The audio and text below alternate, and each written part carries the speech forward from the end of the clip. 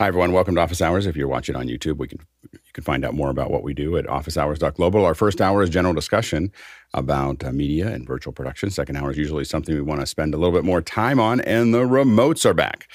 So they're going to be showing us a new song, releasing a new song, talking about it.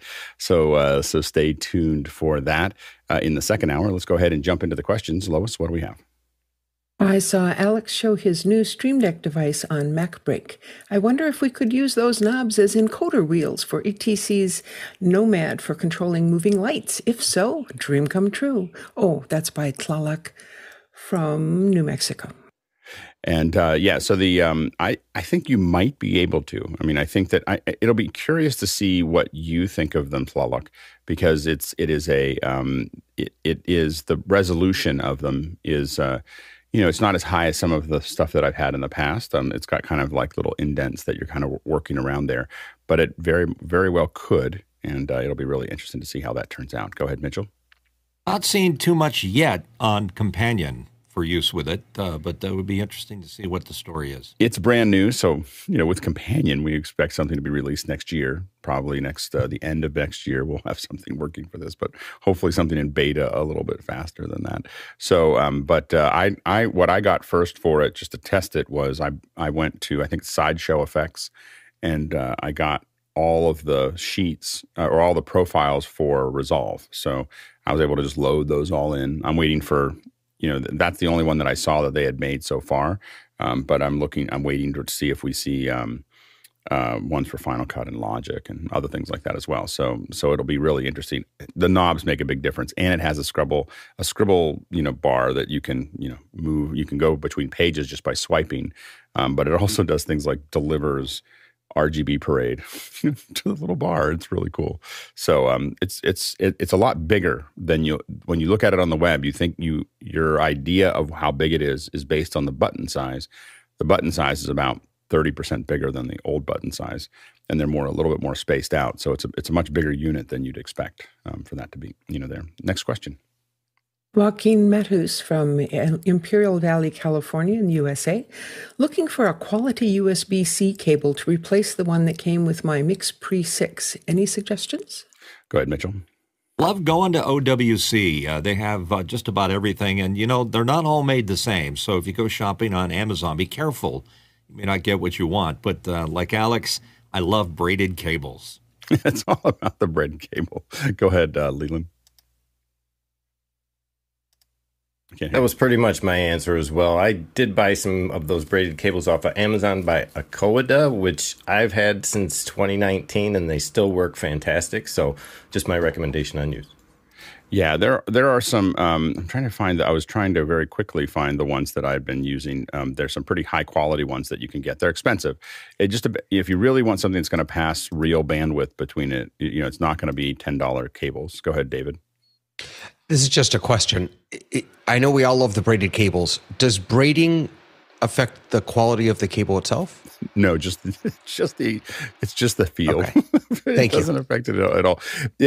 So there's a couple things about it is it does pull through things a little bit easier. So if something's braided and you want to pull it through, rubber cables will stick to each other a little bit more. They'll knot a little bit more. And get kind of tangled up. So the braided cable has, I have my headphone one that goes to these headphones is metal braided, and it will, it just slides around everything much, much easier than. So there's a little bit of a convenience to it, but it definitely does not affect the signal flow of the cable. But for a long time, now everybody does it, especially now that I talk about it. For a long time, I just knew I was the only one on a production that had braided cables. So if I saw braided cables somewhere, I knew it was probably, if I had any question, it was probably mine. Go ahead, Courtney. And be careful what you want to use them for. I ordered a couple of them. These are both braided cables. They look very nice. This one over here does not pass video. This one does. So make sure you get ones that are rated for, that carry DisplayPort or video on them. They're USB-C to USB-C. Of course, it can carry DisplayPort video, but it doesn't have to. And so it depends on the specs and the number of wires inside those lovely braids. So make sure you get the ones that work for what you need them for.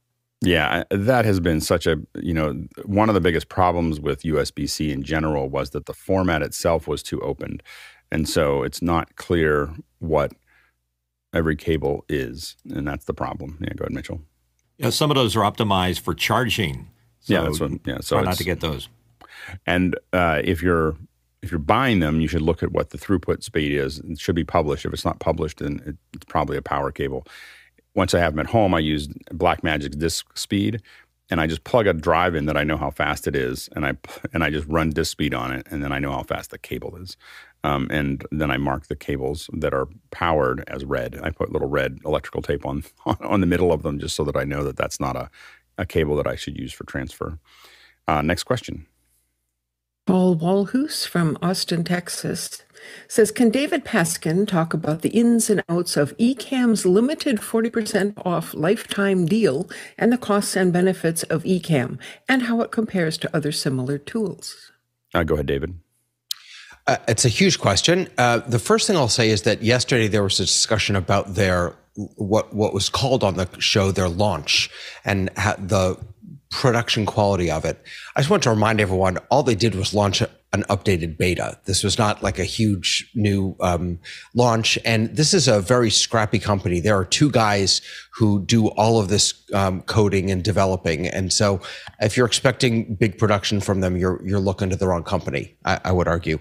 As far as the deal, there is a Black Friday deal. It starts on Friday, goes through Monday. These are the regular prices here. Standard $16 a month for a total of $192. Pro is $32 a month for a total of $384.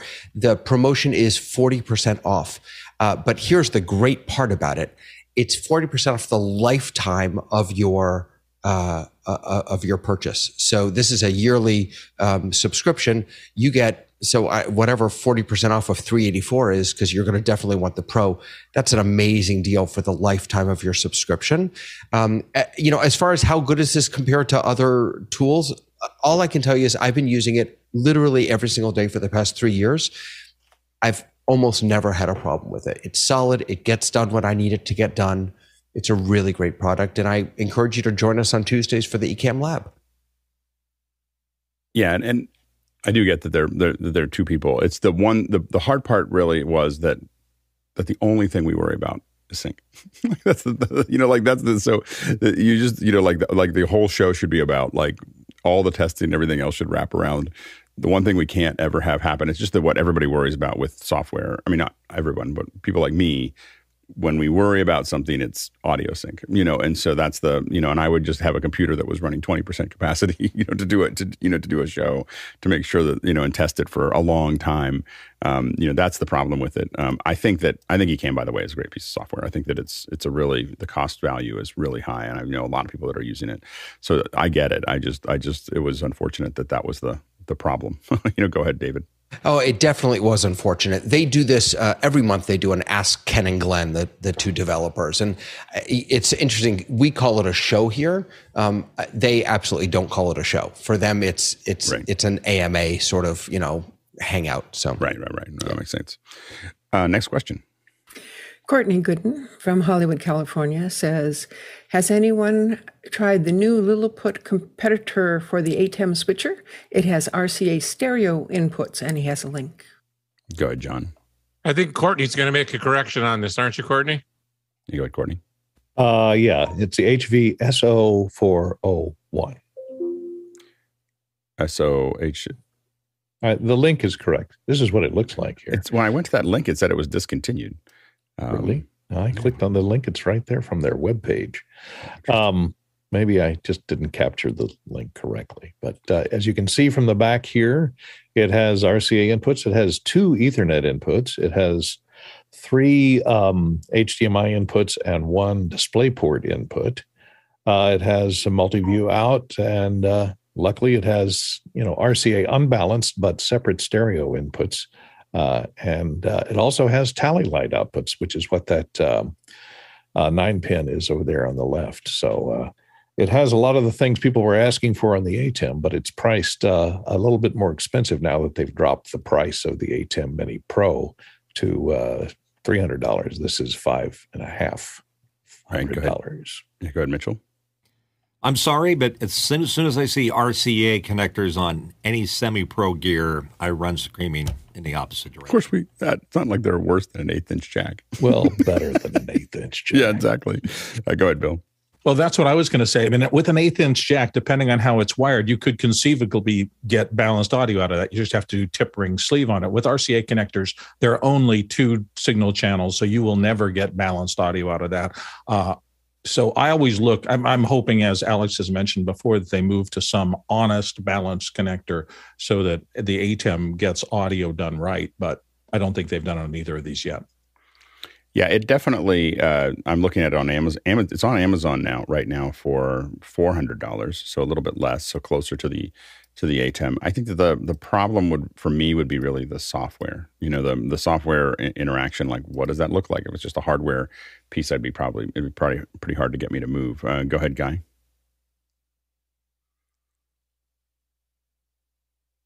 Sorry, it looks like the one that Courtney. What's going on? Okay, it looks like the one that Courtney put up is discontinued, but they have a newer model by AV Matrix. It's not Lilliput, it's the company, and they took off the RCAs. When you look at B&H's site, they're temporarily on back order, so it's like what's going on with this product? And when you compare it to an ATEM, it really just doesn't hold a candle as to what the ATEM does with the ISO at the same price point now with the lower price with the ISOs. And then, Roland would be the only other competitor that I would think that's in this range that's worth examining. I mean, if somebody has something else, I'd love to take a look at it. But I think Blackmagic and Roland just dominate. Oddly enough, as these things come out, Blackmagic dropped the price of this. I mean, it's brutal, like to drop the price of what they have there to where it's at now. Go ahead, Courtney. Yeah, and I was looking. One thing that these two have, this one and the new version, which I did see yesterday. I didn't know it was related or from the same company. It was confusing because it's published under it's sold under another manufacturer name. It has a separate buttons for preview and program, which is kind of interesting. And the other one, the new one that Guy was talking about, has an actual mechanical T-bar on it. So that's kind of handy to have. And they both have software controls for them. I don't know whether you can use them remotely or not, but they do both come with a software interface for them. Yeah, I think that the hardest part for any of these is dealing with the ecosystem. Like that's what Blackmagic has going for it, is that it built this ecosystem where, well, does it work with my HyperDecks? Does it work with my cameras? So if you're doing a switch by itself, and if you're doing like AV control, it might pan out. But when you're thinking about your entire process, it's really hard to, it's very hard for me to think about how my home studio would be anything other than Blackmagic, both camera and switcher, because I can shade it, I can refocus it, I can do all the other things that I want to do. Go ahead, Todd, were you going to say something? Did I miss you there? I know it's you. I actually took my hand down because I didn't think it was that important. But the two things I was going to say was, can you not get audio straight through HDMI into this device, thereby circumventing the RCAs, was the first thing. And then also, is YOLObox not a contender at all for something like this? I don't know. YOLObox is a contender, and it does take audio over HDMI inputs on the three HDMI inputs as well. Just the analog audio input is RCAs, and it has 2 mic inputs that are 3.5-inch mini jacks. Just like the ATEM, right? Yeah. And the RCAs. Right. Yeah. So I think that, again, if you're not in the ecosystem, I think it might be an easier if you're not using the rest of it. But I've used Lilliput for a long time. I'd be really surprised if their software was running at the level that the ATEM software is running. Also, the number of users is probably 1 million people less than and so it's just hard because there's a whole a larger ecosystem that they have to compete with. So, I mean, I think that I'd love to test one and play with it. Even just looking at the form factor, I was like, I don't know if I'd, I don't know how quickly I'd jump on it. I'd test it. It has less little buttons on it. I know there's that. My big thing is that I'd be super excited about an ATEM, all the buttons here, if I could reprogram them. Like, it would be the ultimate, if all I could do is, because I use like 8 of them out of 100, and if I could because right now what happens is the hardware talks to the switcher, or the hardware, the switcher is internal and you have to ping it to get the information. But if all it did was just send out a signal, this button is down. That's all they have to do is just be able to ping that this button got pushed. If we had that, it would be transformational, like for production, and it probably dig deeply into the Stream Deck because now I have one device that's cutting the show and I have buttons that I can push into it. So anyway. Well, doesn't the Extreme have 4 macro buttons on it that you can program? I don't want macro buttons. I want to be able to say, I want to be able to push a button and have it act like a Stream Deck, like it goes out to Companion or goes out to something else, like it just, or tells Isadora that it's being hit. So now I can control lots of things on it. This would be a very powerful set of buttons if they could tell me that they were being pressed. That's all, like literally it's like one little thing, like just have a protocol that I can listen to it and it's just going to tell me that this button got pushed. And then I'll do all the rest. Like it would make life a lot easier. For instance, I often want to autofocus my camera, or I want to open up my aperture or do whatever. I want to be able to design that in the switcher so that I can just push a button and it makes my camera brighter or darker or whatever. So anyway, next question.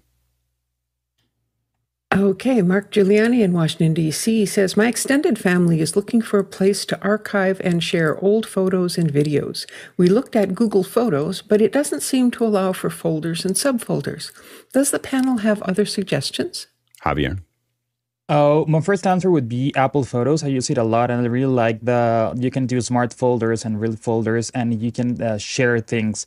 But as everything with Apple, if you're outside of the ecosystem, it doesn't work that well. So my second recommendation with Dropbox. I'm a heavy Dropbox user for a long time, and they added a lot of things for photos. So you can put your photos and videos, and it also, you can send links with expiration dates or like only to certain folders. And the one that has like the Dropbox account with everything, even is in different folders. If you go to your website, the Dropbox website in your account, there's a photos place where it's sorted by year and everything. So even if you keep it in different places, it auto sorts it. So Dropbox would be a good choice. Go ahead, Mitchell. I have a kitchen drawer for that. Leland? If your family has a Prime account, you can get all the free photo storage you need on Amazon Prime. So they will give you also 5 gig of video storage. It includes group sharing so that you can share those photos and images with your family and friends. That's unlimited 100 gig of storage for $199 a month if you're outside of that ecosystem. But other than that, you can do all kinds of revisions in the system itself. So take a look. Go ahead, David. I just want to remind everyone, I think people forget sometimes that Google fundamentally is a search engine. And so the reason they don't have folders or subfolders, although they have albums, is because you can search. So yesterday was my wedding anniversary. If I want to look for pictures of weddings, I'm just going to type in the word wedding and it's going to bring them all up. So just a reminder, use the search function. Go ahead, Courtney. And if you have Google Photos, you have Google Drive, where you can organize things into folders and give permission to people and have them expire and give them links, send them links to that. So you can put your photos in a folder in Google Drive as well. Next question. Mark Giuliani from Washington, D.C. What are some good stripping crimping tools for making 12G SDI cable? Go ahead, Todd. I actually defer to Jeff because I was hoping I was following Jeff because Jeff recommended some stuff to me which I bought and I use and I would never go back. So go ahead, Jeff. Go ahead, Jeff. So first of all, choose which connectors you're going to use, and then you need to get a crimping die tool and get ready to cry once. But definitely this is a buy once, cry once. So the Neutrik tool, you say, $175. That's not that cry, but you need to add to it the proper die that fits into that tool, which is $250 to add to that. And each die is specific for a particular connector. Yeah, and then I'll make you cry just a little bit more. Is that if you're gonna do a handful of these, you can get a hand wire stripper that's going to just roll around it. And if you're going to do 10 of them, then that's what you use. If you're going to do 100 of them or 200 of them, you're going to want to go to coastaltools.com. It's a motorized wire stripper, and once you get it calibrated, you push the cable in, you push the button, and it cuts all three depths. you pull it back out again, and you pull the strip. You strip out the ends, and it is it's awesome. I have to admit, the worst part is that I don't really have a lot of experience with doing it by hand, because I learned how to do SDI from that Coastal tool, which means that when someone handed me a manual, cutter, I was like, what am I supposed to do with this? like this is just downright caveman, so the and I remember I was at a pretty big company, and we were working on an event, and someone started using the hand one. And I was like, I got another thing in the other room, and I felt like a drug dealer. I set it down in front of them, and they did like 40 cables, and they came back and they were like, where do I buy this? So, and that was someone who had been doing SDI cables for 10 years, and so it is, again, if you're going to do a handful of them, you can buy it. You can buy you can buy something, you can do it by hand. But if this is really going to be something you're doing all the time, then I would get the motorized version. Go ahead, Todd. At least with the stripping tool that I got, it has to be calibrated on its own anyway. And that has been the bane of my existence. I've never gotten a really great strip out of the whole thing. So it's like, I went to look at yours, Alex. I forget how much it is. It was like $1,000 or more. I think it's like $700. Well, it depends. You can get the handheld one. The one that sits on your desk, I think, is over $1,000. The one that you can hold, it's handheld, I think, is $750 or something like that. And I made the choice away from that, and now I'm wondering. But yeah, $500 for tools seems like a lot, but that Neutrik crimper and that die has been absolutely perfect for us. Well, and the other thing is that it just pays for itself over and over and over again. The cost of SDI cables when you buy them terminated is just so expensive. So the thing that I have is I just have a roll or a couple of rolls of 1,000 feet of cable, that cost me $1.50 a foot or $1.20 a foot. And now I have all of that cable, and I just pull it out to the length that I need it too. So especially when we're building stuff, you can pull it out to the length you need it, and then just make it. It's like if you're going to build 200. That's exactly what we did for it. I mean, because of Jeff. So we're really thankful we did it that way, exactly that way with the big spool. Yeah, because if you're going to do 200 cables, it does not. As soon as you go over about 50 cables that you need, it's probably doesn't make sense to buy them.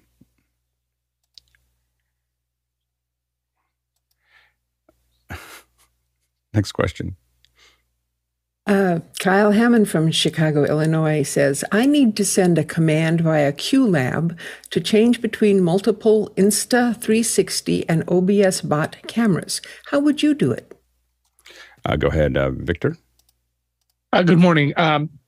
First of all, I wouldn't recommend doing it. Can you do it? Yes. But using QLab only, you're not going to have a preview at all. So you're cutting to live, So what I really would recommend is if you can get those sources plugged into a $300 ATEM.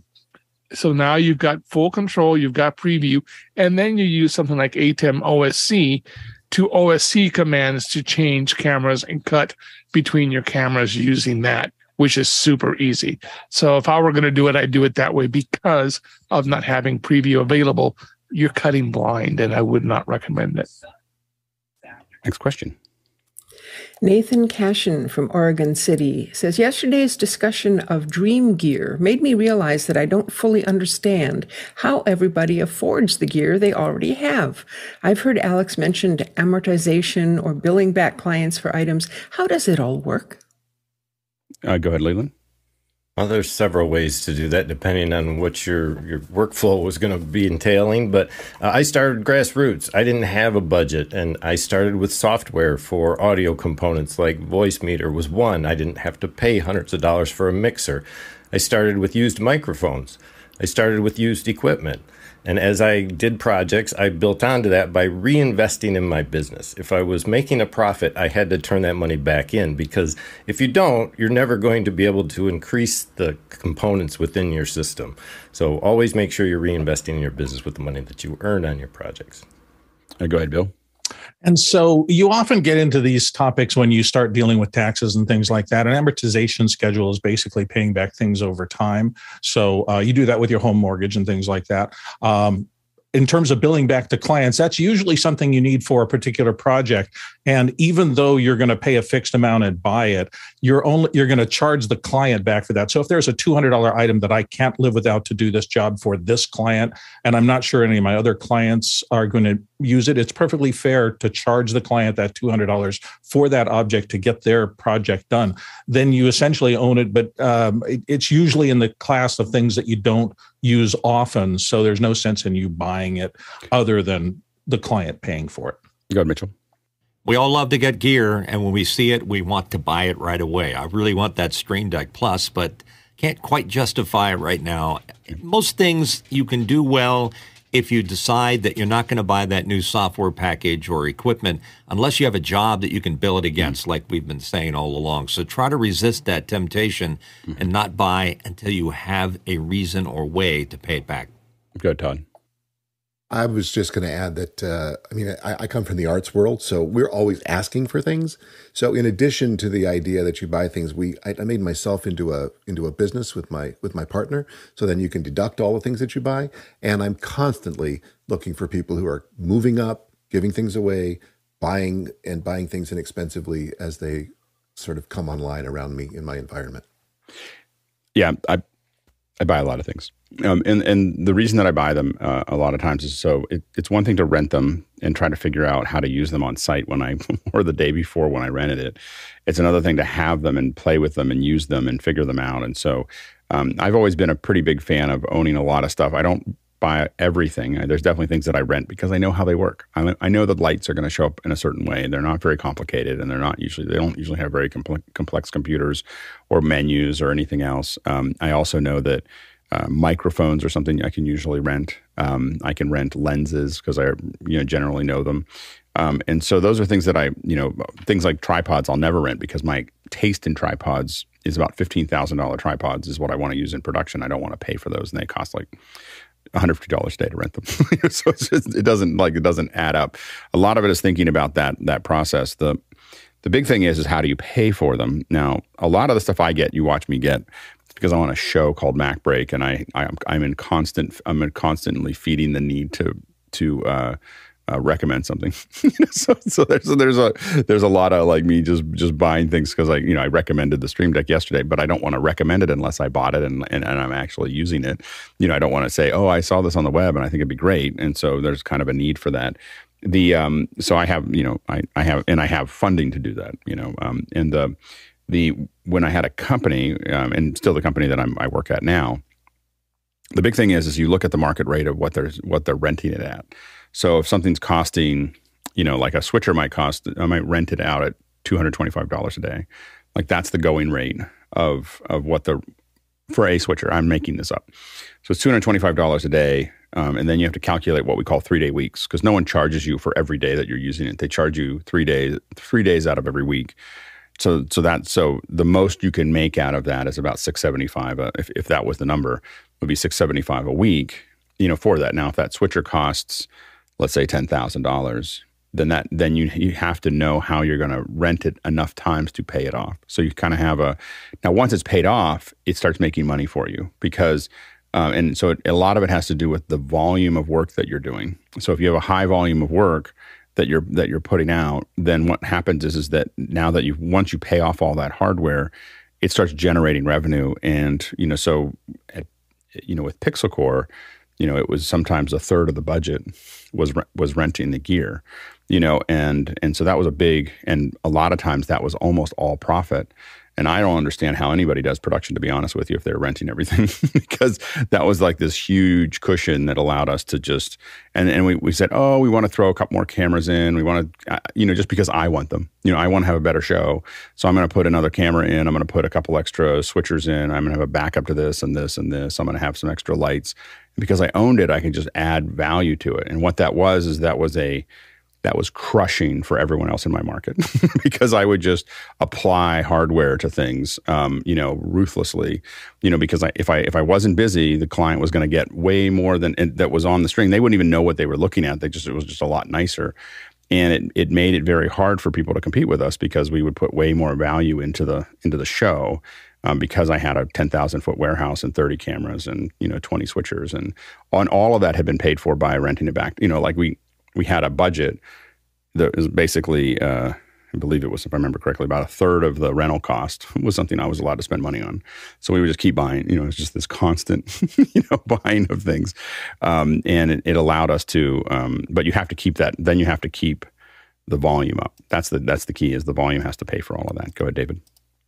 I just wanted to make a plug for the other side of the pipeline that when you inevitably buy something that you then end up not using or not needing, to Todd's point, back in the spring when I got the Rodecaster Pro 2, I didn't need my Flow 8 anymore. And as it turns out, someone was on Facebook, a radio guy in Ukraine that I had connected with who was in need of a small mixer, and I was able to send that over to him. And those little things can really make a difference for other people. Yeah, go ahead, Jeff.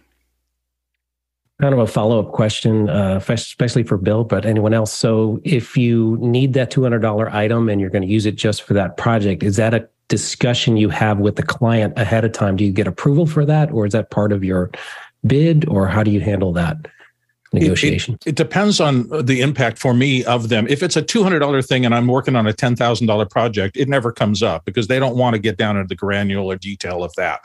If it's a significant piece, then yes, you will have, we need this for there, and I'm going to put it into the billing, and they will agree to it. You just want to make sure the most important factor you have in business ever is trust.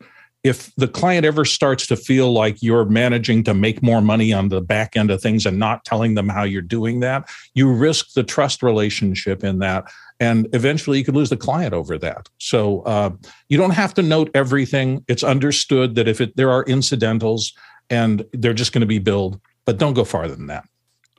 Yeah, I mean, we just ate a lot of that stuff. And to us, it was eating into our margin to do it. Like we weren't, like there was and sometimes it was still rentals, but inside of that rental, because I had that room, I could do things that were, like we had one where we realized that we were in the back of a room and our lens wasn't long enough. We needed we had something to 300, and we needed a 50 to 1,000 to put in the back of the room. And I paid a producer in Portland to go to a rental house and jump on a plane and fly to Chicago and just hand me the lens and get back on a plane and go home. That was all inside of that because I had this huge buffer that I had created. And again, the argument is that the client would go, well, if you already own all the gear, why are you charging us for it? And I'm like, look, if you're not going to pay me for it, I'm going to go rent it.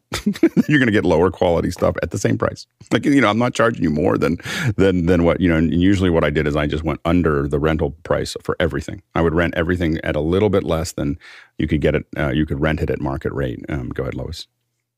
So when you were talking about figuring out how long is a $600 a week and it's a $10,000 thing, do you have to take into account how long this item is going to be useful? Because, after a few years, it's so old, it might not be wanted anymore. Well, when I was I don't buy as much gear as I used to. But when I was buying gear, we were doing 3 to 5 events a week. So it was, it would pay for itself in, a month. Typically, like everything paid for itself in a month.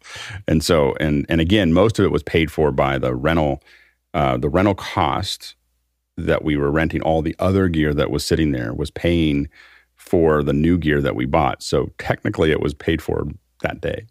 So it was into our margin. So it's fuzzy logic, but the bottom line is that there was no, and where we got ourselves in trouble is when I started borrowing money to buy bigger things because I was trying to move from one market to another, and that's how I ended up not having a company. So it's like gambling, And so when I was super conservative and stayed inside of that little window, I was able to build up a lot without having to have be leveraged. When I started buying, $100,000 encoders and $80,000 lenses, then I got myself in a bind. Go ahead, Bill. The other part of this, and I'll do it real quick, Lois brought up, there is another part of this called depreciation that is very important if you're actually running a business, and particularly if you're working with an accountant on this. And that's the difference between the purchase price and the residual value of something over time. So if you buy something for $4,000 and you expect it to last you 4 years, the IRS allows you to depreciate that capital expense over that amount of time. There will be a residual value at the end, and that difference can be very important. What you do not want to do is still be paying for a device after, for some reason, the market says this thing is useless. You paid a lot for it. They don't want it now. And you're still paying on something and depreciating something that has little or no value to you. This is why we try to find good, solid gear that has proved its worth, because paying on something that's worthless is a terrible feeling. And I would have never... We rented before Blackmagic started putting stuff out. Like, the reason that we were able to buy things is because Blackmagic was a lot less expensive. So we could buy, I could buy 10 switchers instead of renting, and so that's a big piece of why we were able to do it, is suddenly the bottom fell out of the hardware that would do the kind of shows that we were trying to do. Next question. Tommy Chance from St. Paul, Minnesota. Is it possible to stack ATEMs for added inputs? And if so, how could you control them with the ATEM controllers and Stream Decks? Go ahead, Courtney. It is possible, and several YouTubers did it. However, controlling them with the software is the problematic part, because the software can only connect to one at a time, and you can only run one instance of the software on a computer, unless you have a virtual computer on your computer where you could run a second instance of the software. And you just have to choose one software to drive which remote switcher. You'd be better off, though, selling them and getting an Extreme or something with more or a higher input ATEM switcher up to the Constellation to handle all your multiple inputs. But if you've got them laying around, you can do it, but you're going to have to get another little PC if you want two people to control each one over the software. You got it, Mitchell. I'm going to put a vote in for they run hot. I mean, I could make a grilled cheese sandwich off my one ATEM. If you stack them, you're going to be probably working with hamburgers and things like that. But if they're the rack mounted, like the 2ME, you could put a vent rack between them and deal with that problem there. Or you could use a matrix with it and multiply your inputs. Go ahead, Todd. So I'm going to put a different vote in. First of all, if you want to use Stream Deck, you can control two separate ATEMs at one time very easily. In fact, David Joshua Ford, if you're not into programming your own Stream Deck, made a config file with all the ATEMs, all the major, the mini, the Extreme, so on in it, so you could have different pages. Also, if you don't have a Stream Deck, you can very, very quickly and easily just go to the connection and switch. Yeah, and there's a lot of ways to automate it. Remember that this is an opened, there's not completely open, but a fairly opened API for these. So for basic switching systems, you could use things like Isadora. You could use things like Isadora talking through a variety of things to send commands to multiple switchers all at the same time. So really what you want to look at is a inter macro. So if I'm going to push this button, if I want this output to come out of that switcher, then I'm going to push a button on a Stream Deck, and it's going to tell all, Companion or whatever will tell all the decks what to do at the same time. And so it would probably take a little bit of work there, but that's how I looked at it. I actually stacked 4 of them up and realized very quickly that I was going to have to build macros that would go between them all. I didn't do that yet, but it works in my head. The only thing that I'm worried about with it is mostly that it would have to tell those switchers to do the same thing within a frame of each other, or you'd see a black or the wrong frame. And so those are the things that or it has to switch one before the other, that type of thing. And so I think that figuring that out would be the trick, but definitely building macros that are talking to multiple switchers would not be that hard. It'd be a weekend or a week of going back and forth and, probably some expletives as you work through that process. But that's how I would tie those together. I've been thinking about that architecture because I actually want to stack up like 7 or 8 Extremes because I realized you almost did that, didn't you? I did. I was just trying to get someone to send them to me. I was like, I'll wire them all together. I had the 4 wired up, and I was like, if someone would just send me 7 more Extremes, we'll just stack them all up and wire them all in, so it would be a 56 input. 8 ME switcher, and then you just have to. But the key is to abstract the complexity of the the idea is to abstract the complexity of all those switchers into some kind of interface. Next question. Chris Widener from Lafayette, Indiana writes, had an odd issue yesterday during a record. The presenter's slides were playing from my Ventura Mac Mini to a Magewell capture card and lost signal for a second. I also can't reproduce the error now. Any thoughts? Yeah, I'm going to guess that just looking at it was playing, slides were playing in the Ventura from. Number one is I wouldn't be using Ventura in production, live production. Like it's not. I would not use a new Mac OS in live production until February of each year. So they're going to announce one in June, and they're going to release it sometime in the fall. The last time they're going to really do any major updates to it is January, because then they all start working on WWDC. so anyway, so the thing is all the bugs get sorted out between all the little bugs all the bugs you're going to get sorted out are going to get sorted out by the end of January, and then after that you're it's going to be what it is, but it'll be stable. Things are going to be moving all the time, so I would not use a Ventura I'm testing Ventura on one computer, but I would not use it in live production right now. So anyway, to go back, and so because it's not just the Mac, it's all the other peripherals having to talk to the Ventura, and Apple makes so many dramatic changes between OSs. They're not trying to make it backwards compatible very much, and a lot of times they'll warn the manufacturers for years that, hey, we're going to depreciate this thing, we're going to depreciate that, and then they just do it. They're not like, hey, are you sure you're ready? They just change it. And so I think that aggressive nature makes it not a good idea to go down. I'm gonna guess that it's something to do with Ventura and the Magewell. That Magewell's a little behind, and it's probably resetting some kind of clock. Is probably what it was doing there. Go ahead, Courtney. Yeah, that's what I was going to say. Reset the clock, or if you're dealing with HDMI, the problem with HDMI is it has to renegotiate every time you plug it in.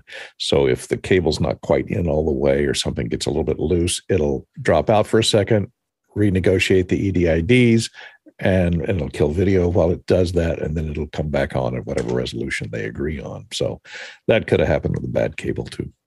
It could, absolutely. But usually when something drops out and comes right back in, that's a clocking issue, either for the video or the audio. There's something going on there where it has to go, I don't know where I am. Let's start this over again. By the way, I will say, I think I mentioned this yesterday. I finally got into it took me a little while to get into really dig into the Blackbird 8x8 matrix, and being able to copy EDIDs from other monitors was the key to the operation. Like a lot of us were using converters before that, and you don't have to do that. Next question.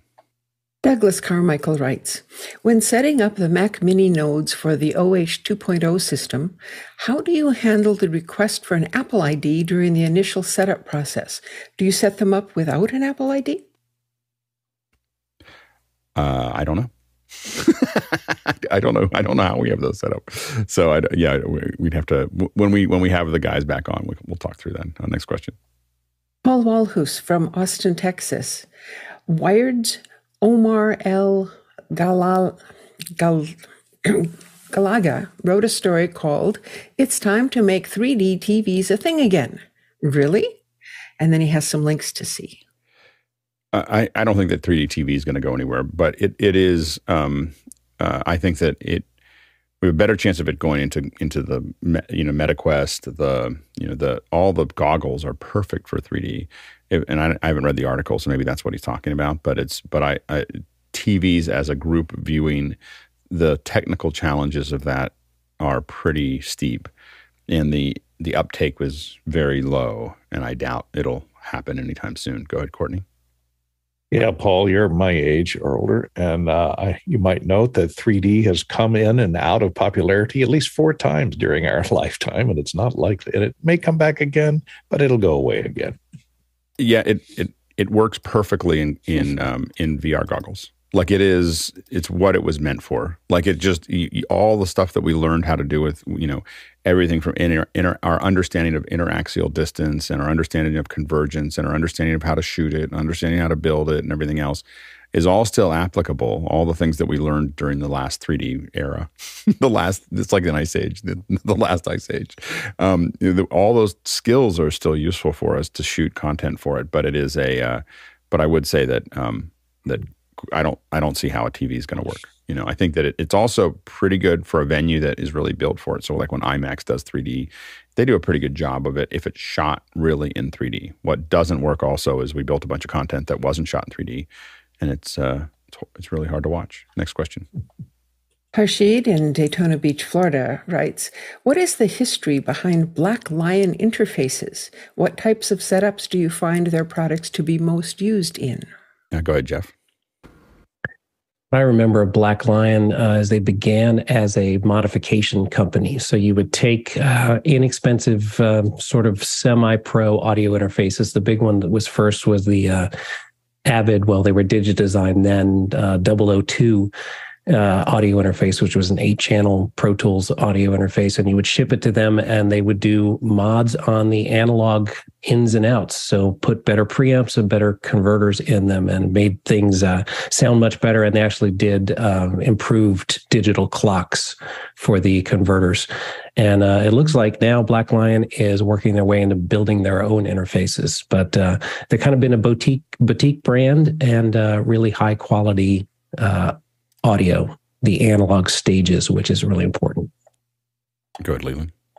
Yeah, as an owner of a Blackmagic Lion Revolution 2x2 for roughly 2 years now, I'm very impressed with the product line itself. And as Jeff mentioned, that was really where they started back in Chicago in 2006. A small group of audio engineers decided they wanted to improve audio quality across the board and started to build mods for basically any piece of audio interface out there.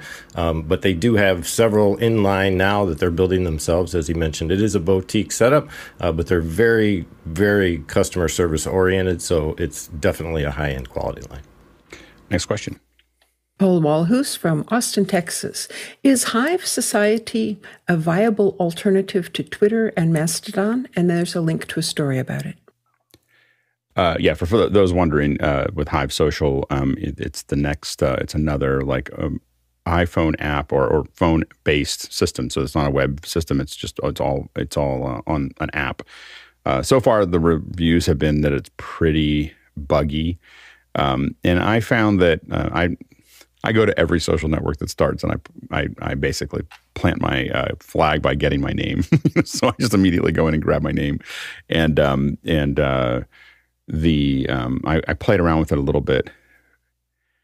I think people think that they can make the Twitter feed better than Twitter, and I'm not sure they can.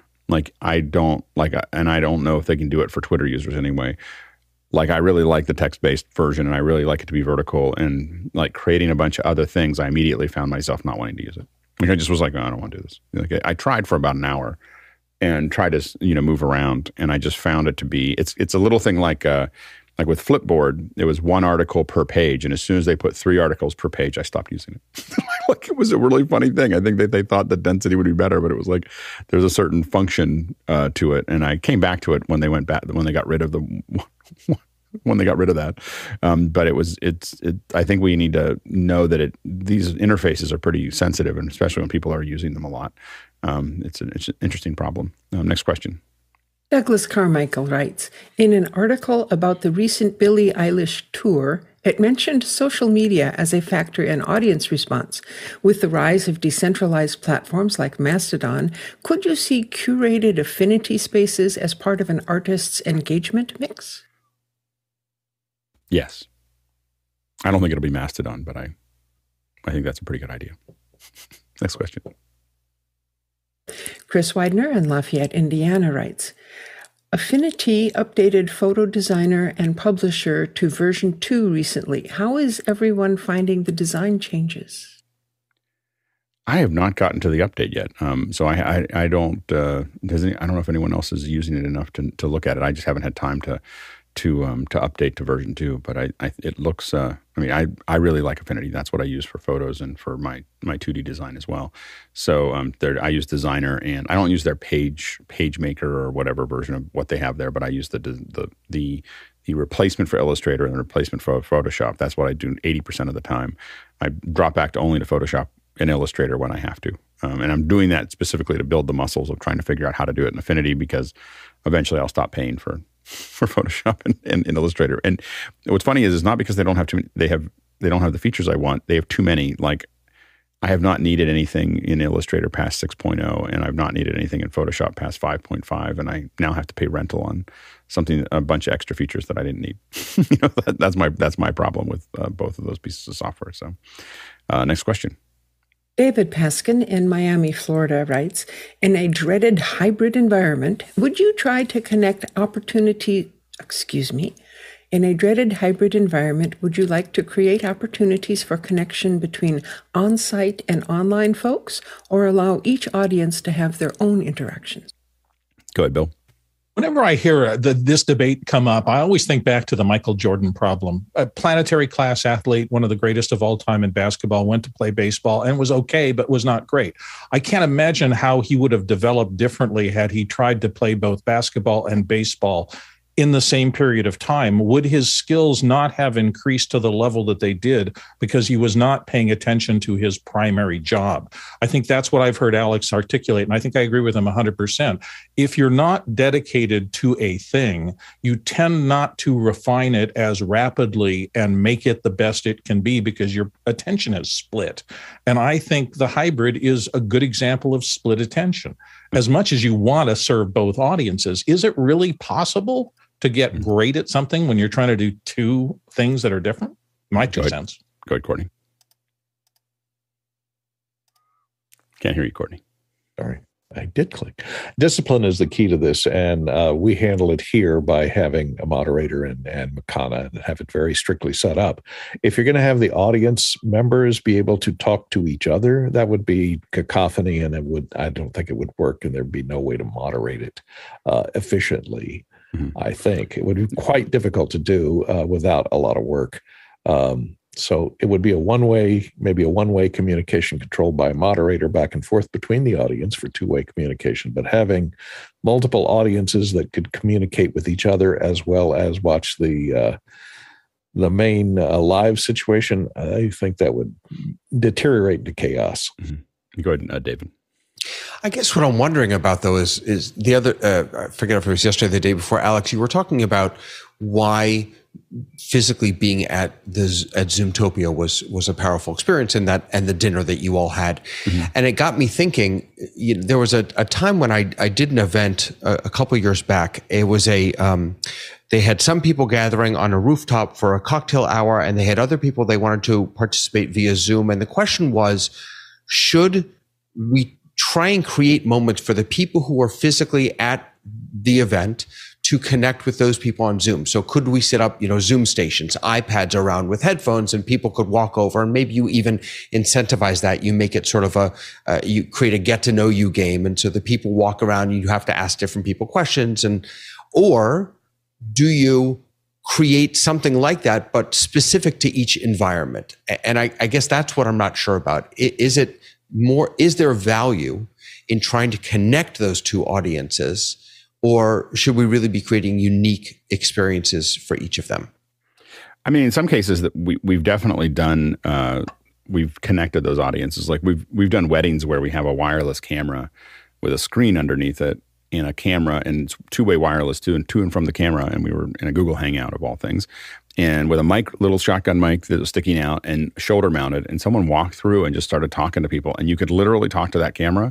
And there were people coming in from India, and there were people coming in from Greece, and there were people from, it was a Greek and Indian wedding. So it was so we had all these people coming in from all these other places, and it worked really well, and the people felt like, and again, that was a situation where they weren't really part of it in the sense that we didn't try to incorporate them other than they saw a live feed of the wedding. They saw a wide, but at least they got to experience it. And I think there are cases for at least they got to experience it kind of thing.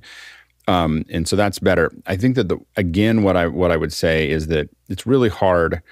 I think it's difficult to do that on a regular basis with a lot of people, and what happens is that there is while people are happy to just be there for that moment, there is the thing that I've been starting to realize is there's kind of an emptiness that gets created by feeling like you're on the outside, that you feel when you're in a hybrid event. and it's like this little hole that gets formed inside you that you're not really there, and I think we have to be very careful of that because, again, what we've seen over the last decade, and it took me a little while to identify it, but what we've seen over the last decade is people will go to a hybrid event online. They will give it good ratings. They'll say, that was great. I really enjoyed it. And the next show, they won't show up. And it's like this mystery. It took us a long time to be thinking about it and pondering it. And the reason is they just don't, it doesn't have, it's not that it wasn't, it doesn't feel like they didn't get their money's worth, but there was something about it that had them feel on the outside. Because I've talked to people about it because I'm like, well, you went to this one, but you didn't go to this one. Well, I was busy. It's not, I didn't like it. It wasn't valuable. It wasn't all those things, but that you want it to be something that someone has to go to. For a long time, I had to go to NAB. Like I had to go to, I felt like I had to be there. And at some point it stopped, but the thing is that, but for 25 years, like I didn't even think about it. I didn't even think of it that I would be, that I would ever not go to NAB. Like, and that was and so what you want to do is get people to that point. I don't think you can do that for the online audience in a hybrid event. I think you'll just slowly, and the worst part is once they decide they're not going to go, getting them back is so hard. Like the amount of work that you have to do. So I feel like doing hybrids, I've kind of grown to believe that doing hybrids is actually worse than not doing anything at all. I'd rather them feel like they really want to be at something and then give them a digital event later than put them into something that, because I can tell you, like, most conferences that I go to, like I think Apple does a really good job. They just give you all the VODs, you get to watch the live stream, and then there's a bunch of open Q&As where you can sign up for things. It's probably a better solution. It's not a perfect solution, but it's a better solution than trying to do a hybrid all day, which is kind of disastrous. Go ahead, Leland. I'm going to play devil's advocate on this one just for a moment because I do a lot of hybrid events in the medical industry. And for me, what we see anyway, for a lot of people in that field, and I think it has a lot to do with environment. If you're in an entertainment industry, a hybrid event isn't going to be your go-to, obviously. But in medical, a lot of folks really sometimes just need to show up to get their CEC credits. They don't care about the interaction. They have to be present. They have to be absorbing the information and the data. So it comes down to what is the hybrid event's purpose. And if you want value-driven purpose to a hybrid event, it has to have, like we said, we can segregate the interaction with those who are just there to view the event versus those who are actually at the event to engage, which I think is the key factor there. Is if you're going to arrive at the event, you're there to handshake, you're there to face-to-face. But if you're coming in on a video feed, you're not there for that purpose. You're just there to learn and absorb. So it's really you're talking about the one exception, and I will totally agree with you. For continuing education credits, everybody that I've talked to would prefer to do the hybrid because they prefer to go online, because what they do is they put it in a little window off in the corner and they go back to work. What they don't want to do is actually have to show up and spend their day doing that. They'd rather spend their day doing a bunch of other work and just show that they were there. And I know some of them that like the computer pays attention to whether they're doing extra other things. And so they bought a computer that just does that thing. They go back to work on another computer. So it's, because it was paying attention to their actions, and so anyway, you do have a very solid connection. Continuing edu credits are good. But again, as the person sending that out, if all you're trying to do is make money, that's fine. But as the person doing the event, if you actually want them to listen to you for a continuing education credit, that's probably not the solution, because now they're not doing anything. We engage with the online viewers through Zoom with a moderator, like David mentioned, and that's really the best interaction you can get from them. No, exactly. But the people I talk to don't want to be engaged. They just want to turn it on, and they just want to do their do what they were doing before. Anyway, next question. Chris Widener from Lafayette, Indiana, USA. When we talked about gear the other day, who bought all the things that were recommended, and are you happy with your purchases? Go ahead, Mitchell, real quick. Well, I couldn't have bought all of them, but I bought some of them. But the problem with buying a thing is it ends up with a lot of other stuff. And that other stuff's going to sit in that corner for quite a while. Yeah. Next question. And Jeff Francis from Columbia, South Carolina, in search of a button cover for the ATEM Mini FTB button, or recommended service to 3D print a few for me. There are several designs on Thingiverse, but I don't have a 3D printer. Go ahead, Courtney, real quick.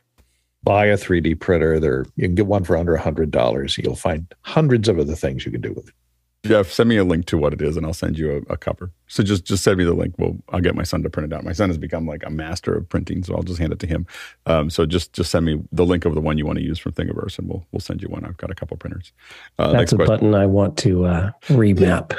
Yeah, it's really useful when you need it, but I'm thinking of building one that you have to flip up and everything else we talked about the other day. But send me the one you want. We'll get it out to you. Next question. Wayne Ma from Park City, Utah. Looking for HDMI cables, 4K UHD, B&H pushes Pure Stone. What's your thoughts? Mitchell, real quick. Yeah, I got a whole bunch of those. Also recommend the Condor Blue braided HDMI cables. They're excellent. Next question. Henry Ramos from Yonkers, New York.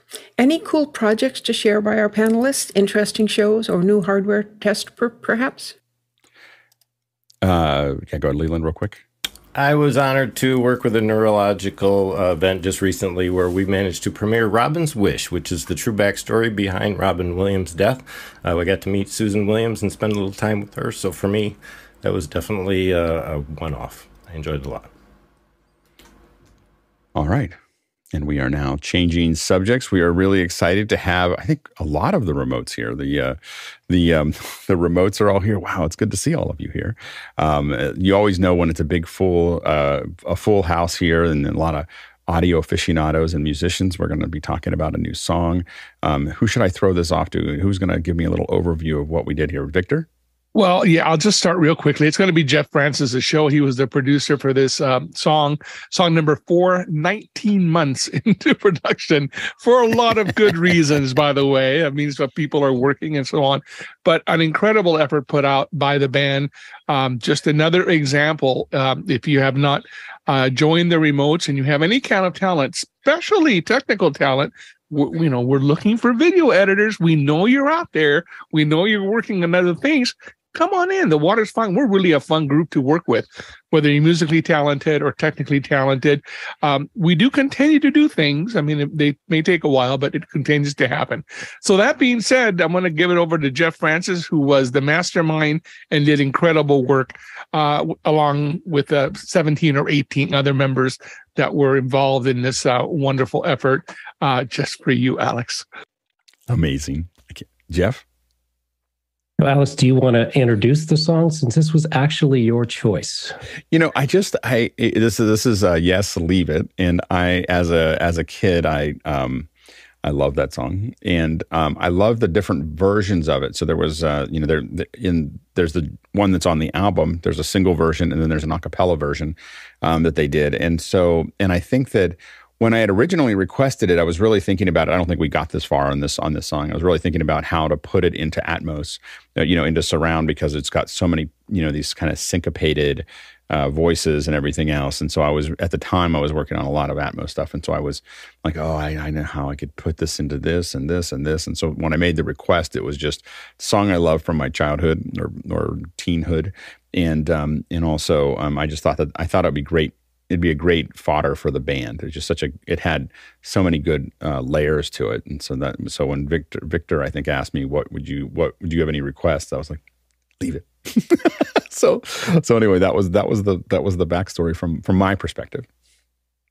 So I think I was also that 13-year-old kid who loved this tune when it came out. In fact, I actually dug up, I have the Owner of a Lonely Heart 45. Yep. And on the backside is Leave It. So I still have that. Love this, and couldn't imagine that 13-year-old kid thinking that, almost 40 years later, here we are, and we have a new version of this song. That's definitely a tribute to the song and a love of the song. So it's similar to the original and kind of goes off in its own remotes way. And we got a lot of stuff to share about it. Maybe we should listen to it first. Sure. And for all the panelists, just make sure that you turn off your, well, I guess it doesn't matter as much for us anymore because we have ISO, but just to be sure, turn off, mute, actually software mute other than the one that's going out, just to be absolutely sure that even if it's on, it might affect the sound.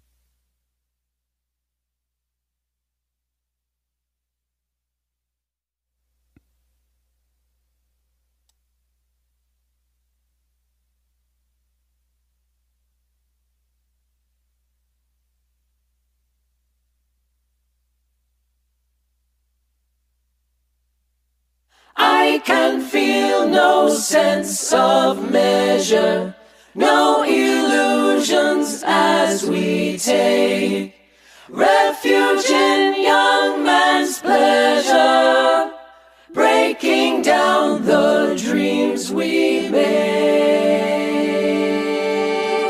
real.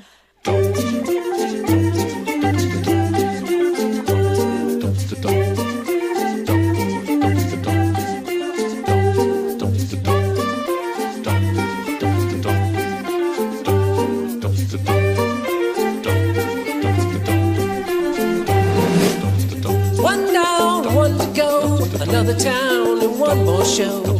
Downtown they're giving away, but you never came back. No phone can take your place if you know what I mean. We have the same intrigue as the Court of Kings.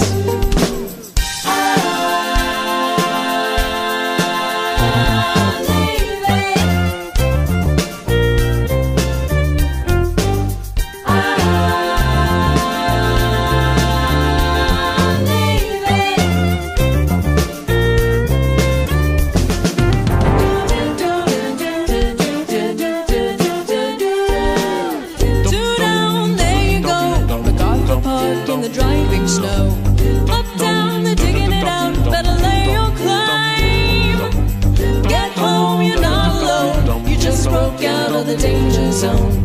Be there, show your face on another dreamy day.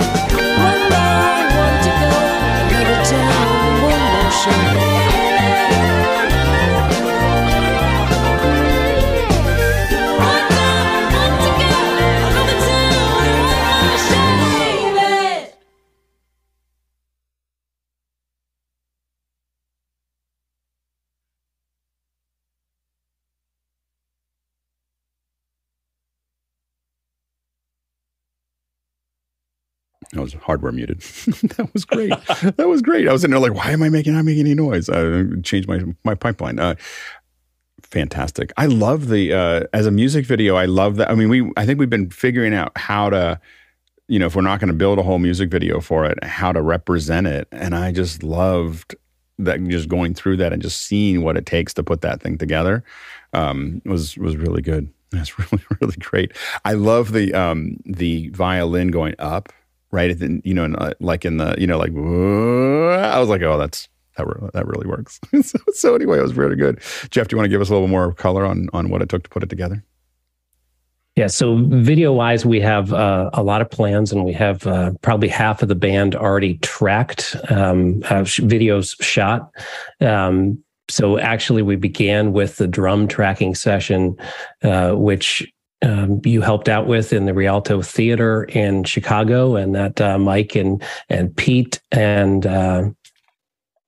someone else went and they shot and they tracked drums there.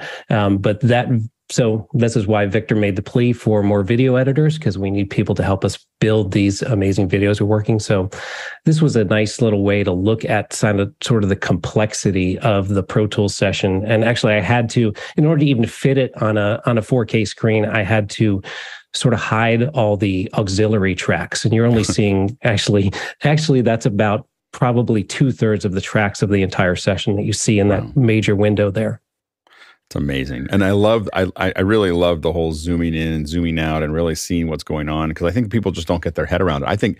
I actually think you've almost created a new genre there. I've not seen that before. Maybe I have, but most of the time when someone releases something without a music video, they do like the lyrics version and they put the lyrics up while they're talking.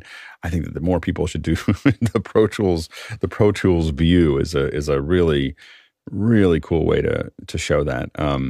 Now, how many people were involved? How many people were part of the process? So total of 18 people involved. So I think there's somewhere in the neighborhood of 37 or 39 vocal tracks. Yeah. So we actually split the vocals up into a lot of different departments and multi-tracked many of them. There's drums was I think 17 mics in the tracking session and lots of takes that were edited together. How we began was actually used the original track as a reference, and we mapped the tempo of that. So it wasn't played to a click. So we're kind of following their tempo, and then built a MIDI session so that people, when they were going to sing, they had, in previous remote songs, Brian Anderson would build a MIDI mock-up of the entire song so that you had something to sing along to. And we began this one hoping to have a much quicker turnaround than 19 months, but it takes what it takes. And so our speed track was, let's use the original as something to sing along to, but we also wanted people to have like a piano reference. If you're singing the second chorus part, you need to know exactly which pitches you need to get. So there was a MIDI piano part of all of those, so you could solo up and hear exactly which notes you needed to do. So we actually, I actually built an entire score of this. Now it's going to flip through really fast because it's really too small to see what's going on in the score. Now, what did you build the score in? I did this in Finale. Yeah. And so from Finale, I could then export all the MIDI from that. So if you look at this score, which again is kind of small, but at the very top, you have 2 lead vocal tracks. And then what is the background vocals, which is the whole prelude, anywhere we're singing anything but Leave It. And so there's 5 parts there that were done by at least 2, but usually 3 people. So that's 15 tracks. Then there's the chorus vocals, which was another 15 tracks of the people singing Leave It. And then we have, guitars and electric bass and keyboards. Again, many multiple tracks of those. This was just guides to send to people. Right. Victor playing soprano sax, Todd playing electric violin, and then we actually had a string quartet. And so part of the concept of this was like, how do you put a string quartet into a rock band? And so here you should see, this is right at the beginning of the song, after we get the prelude and we get the rhythmic do-dits, do-dits, do-dits. And if you look, background vocal 2 and violin 1 are the exact same notes and rhythms. So the string quartet is working along with the voices doing the same kind of thing, background vocal 3 and violin 2. And so you see all of those. And so in the beginning of the song, those strings just really kind of double the voices. Right. And then later on, they serve to like drive things along. So that was the concept behind adding in this string quartet. It's great. It's fantastic. Yeah, go ahead, Leland, you can use the back end. I know you haven't been here very long. Yeah, I haven't touched. I keep forgetting that on that side. I just wanted to mention something. We have to give credit to Jeff on the fact that he compiled this video in very short time.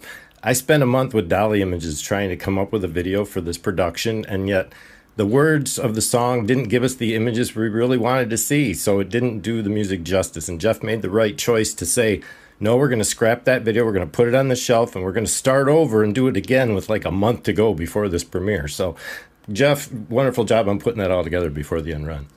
And I will say, I do think that I would love to see, I would subscribe to a channel on YouTube that just showed songs just going across the Pro Tools or Logic or whatever and just being able to watch them. I hadn't thought of that concept until I saw this video, and I'm sure that they're out there somewhere. I just haven't seen them. I was like, oh, that's a really good idea. I really like that. Go ahead, Lois. So I loved seeing the music in the technological format.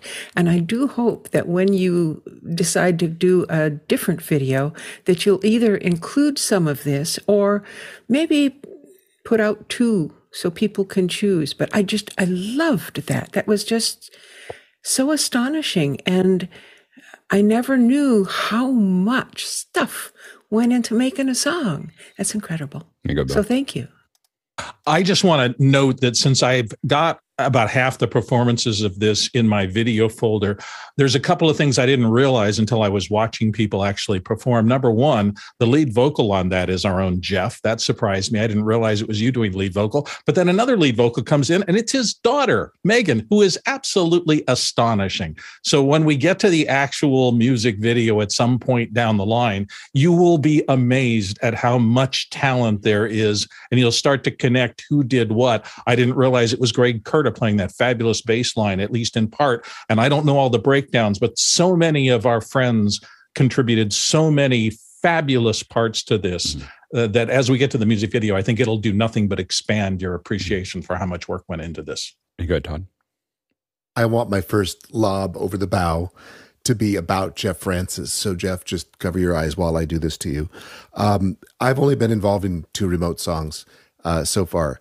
And of course, Brian Anderson on Greg's tune last time was just amazing in terms of his guide tracks and everything he did. But I want to really speak to Jeff's amount of work in that score that you just saw. The guide tracks, I was kind of sweating a little bit because I knew we weren't going to use Click. And, as a session musician who's done this for 30 years, I'm used to working with Click in a tune that is this complex, and we didn't do that. And it's because of Jeff's extraordinary effort to score all that out, to arrange it, and then to do all those guide tracks and things. Jeff, many, many thanks and much respect and kudos to you as a fellow musician. Just it's been great doing this with you. It was easy. It was good. Were there certain things that what have you learned from the ones before that affected this one, the production of this one? What did you say, like, from the ones in the past, we're not going to do that again, or we have to do something different? Was there a certain thing that you decided you're definitely not going to go into that hole again? Anything you learned, Jeff? Or anybody? Well, doing vocals, doing a chorus of vocals in isolation and, spread out through time and across the globe is very difficult. Normally when a chorus sings together, they're constantly listening and they're tuning and they're aligning their rhythm and their pitch. And so what happens is everyone sings to the same track. So they're all singing to the same rhythm, to the same pitches, but everybody interprets that slightly differently. And not until you get all the pieces together do you begin to hear the problems that just naturally occur. And so there's a ton of work, and this falls under what I term mix prep, preparing tracks for mixing. And it's all the editing, and there is a good amount of tuning and timing that goes into that. I mean, adjusting the tuning of things that are perfectly beautiful performances, and they sound great in isolation. But when you put 15 voices that have sung in isolation and every one of them sounds great, and you put them together, they don't all agree. The starts and ends of their words don't agree. That's things that musicians do the remotes, we've been talking for 2 years about, wouldn't it be great if we had a jet and we could just fly around and pick everybody up and maybe land in the Midwest somewhere and I'll do a concert together. That's going to happen someday. Yeah. But just not yet. So in the meantime, what we need to do is we need to use some tools to do this. And I'm actually going to have JJ show a video. This is about 1.5 minutes that shows before and after some isolated vocals before and after tuning and timing. And so it's really obvious. You can hear what's going on. Okay.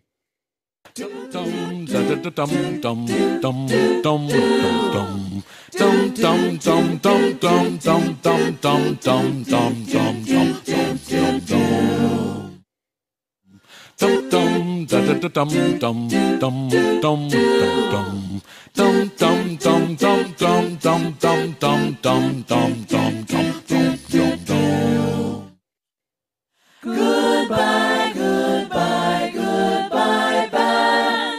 Hello, hello, heaven. Goodbye, goodbye, goodbye, bye. Hello, hello, heaven.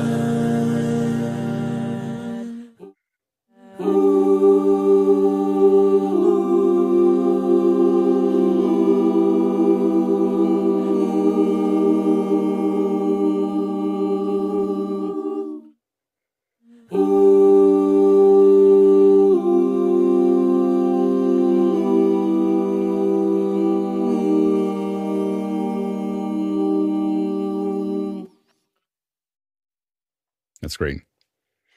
Now, what do you do as you're pulling those together? What are you affecting? So this was all done in the software Melodyne. Yeah. And so I'm able to move the start and ends and the pitch center and the pitch drift. So, and I'm able to increase or decrease people's vibrato. And none of this was done to perfection. It was all made close. So we don't want dead on, robotic drone voices, but it needs to be enough that it doesn't distract.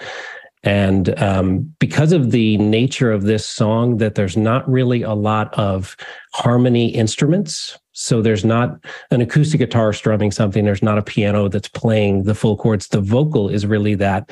This is actually done where the thirds of the chords are tuned to be in tune. They're not the equal temperament. So if it's a minor chord or a major chord, the third is slightly off of where a tuner would say it should be. So it's tuned a little more by ear. Yeah. I want to add go ahead, Victor. Jeff's masterful comping, vocal comping. You've heard that term. That's what that means. When you take something like that, which is a very good effort by 15 individuals everywhere, and you can actually, using a tool like Melodyne, who people think of T-Pain and Auto-Tune. No, that is actually a tool that can be used in the tool drawer to do what you just saw happen. And it takes Jeff and people like Pete and others who were involved in this project just hours of concentrated effort to make that happen. Also, if you'll notice at the end of the tune, maybe Jeff, you'll talk about this, there are 4 different solos happening at the same time, and they managed not to step on each other, which is also an amazing comping job by Jeff, because I am sure when I was playing it, I couldn't hear Todd, or I couldn't hear Andy, but bringing that together so that the voices stick out is another wonderful thing. And it's what takes time, and it's what takes pros like Pete and Jeff doing that. So the commendation, really pay attention to what you heard, because it's really something, given the space that and the time that it took, and the virtuality of what we do. It's quite amazing work by all. Yeah, amazing. Yeah. Harshid? Yes, I wanted to actually speak to you about that. The layering was amazing of all the different sounds. And again, I wasn't really paying attention to the screen, and I was really just deep into the music. So I really congratulate the remotes for second track on Office Hours that has been phenomenal. And I really enjoyed the violins and the different strings, but as Alex started off with, it's taking it to different layers and levels. And every time you did transitions to show off a new person or a vocal that you wanted me to pay attention to, you did a phenomenal job at going to that point. So I'm looking forward to this music video. And I remember seeing the first one with the dark background and the way you guys handled that one. So let's see what's coming up for the next one. Second one. That was the second video, I believe. Yeah, for the second one. Yeah. A lot of tricks in the bag. You have to dig back there further, into the first one. Yeah, go ahead, Greg. You had asked, about some things that we possibly have learned. And I think one of the things that we definitely learned is patience. Yeah. And because, and things, things don't come together right away the way you think they're going to. And you work the material and you work the material and you work the material and it starts coming together and it starts coming together. And there were a lot of things that Jeff kind of put off till the end, like putting all those solos together. There was a certain way and he wouldn't know until he had them. And he played them all, and it's like a puzzle, right? But just the patience, you work on it a little bit. Okay, you time this section. Okay, maybe then tomorrow I'm gonna fix the pitch. Right. Okay, 2 days later I'm gonna time the next section. So it's just patience. Yeah. And for that number of things, and in terms of the voices, in any remote situation, the pre, when you heard the voices, the original voices as they were submitted, that's really about the best you can hope for. Right. The pitch is close, but it's never going to be dead on. Right. And so that it just takes a lot of work. So, but I think patience was one of the things we learned. Yeah, absolutely. Yeah, go Jeff. So 2 things that Victor talked about. The 4 solos that you hear in the end was an idea that I had thinking about Atmos. I wanted really the song to end with just the kitchen sink of material. So you have, and they have staggered entrances. There's a Hammond solo by John, and then Victor comes in on sax, and then Todd with electric violin, and then Andy with electric guitar. And actually there's a harmony electric guitar there. So there's 5 things going on. But that was one that many times, probably for a year, I was saying, just trust me, this is going to work. And if it doesn't, we'll throw it out. But it was like, just trust me. It was like, right. Like, you sure this is going to work? And I was like, yeah, this is going to work. Somehow this is going to work. And it's really, we did a lot of work editing those phrases of their solos because they didn't hear, Victor recorded his solo. I think he was the second thing that was recorded. So there was nothing else.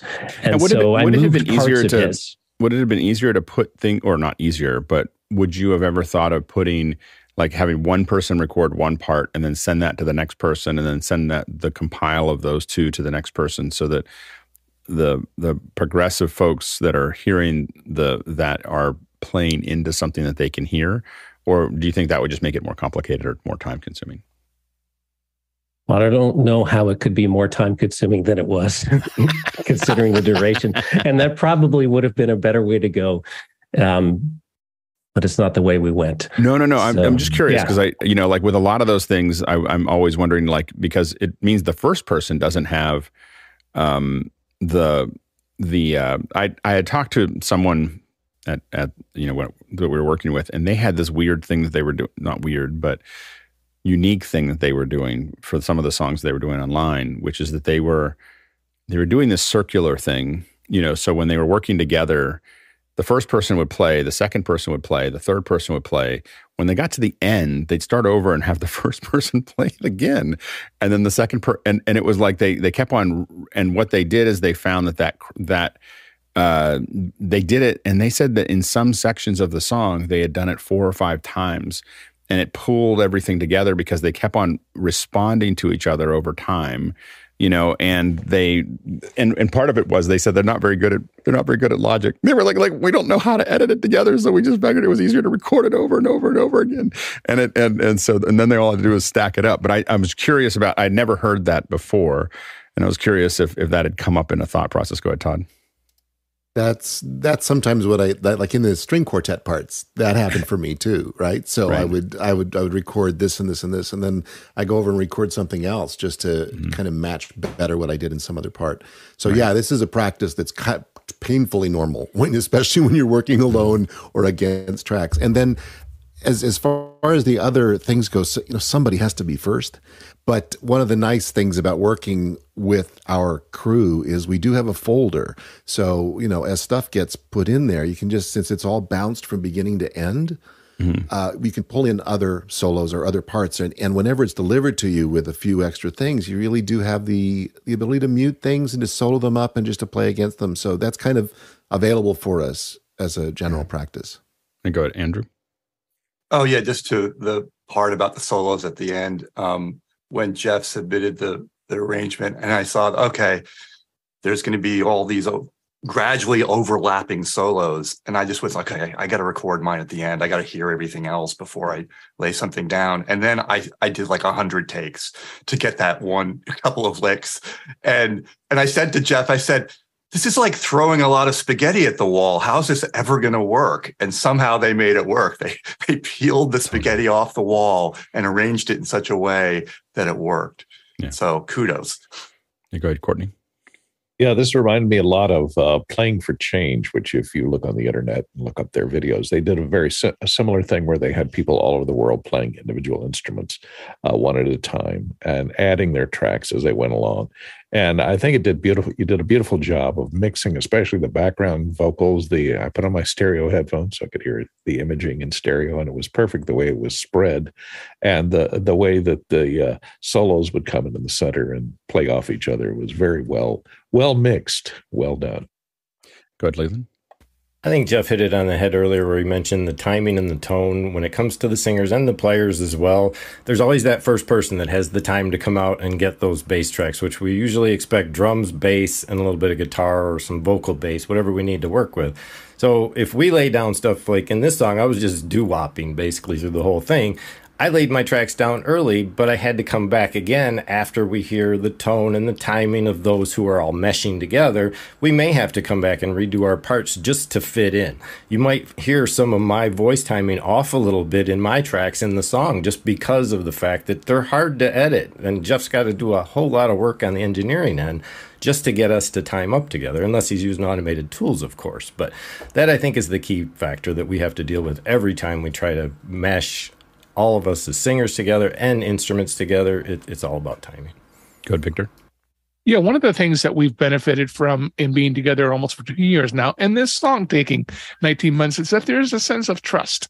We give things to the producer, and we simply trust the producer to do their job. And that means letting our ego go out of the way. I could have recorded the second person to record that solo. And you know what? He's either going to be able to use some of it somewhere along the way, or B, come back at me and say, give it another try or whatever it is. But developing that trust in each other, and especially the producers, to do what they do best is one of the things that I think real artists out there have to do. And certainly it's applied to us. And that means you let go. We serve the music. We always say that to each other.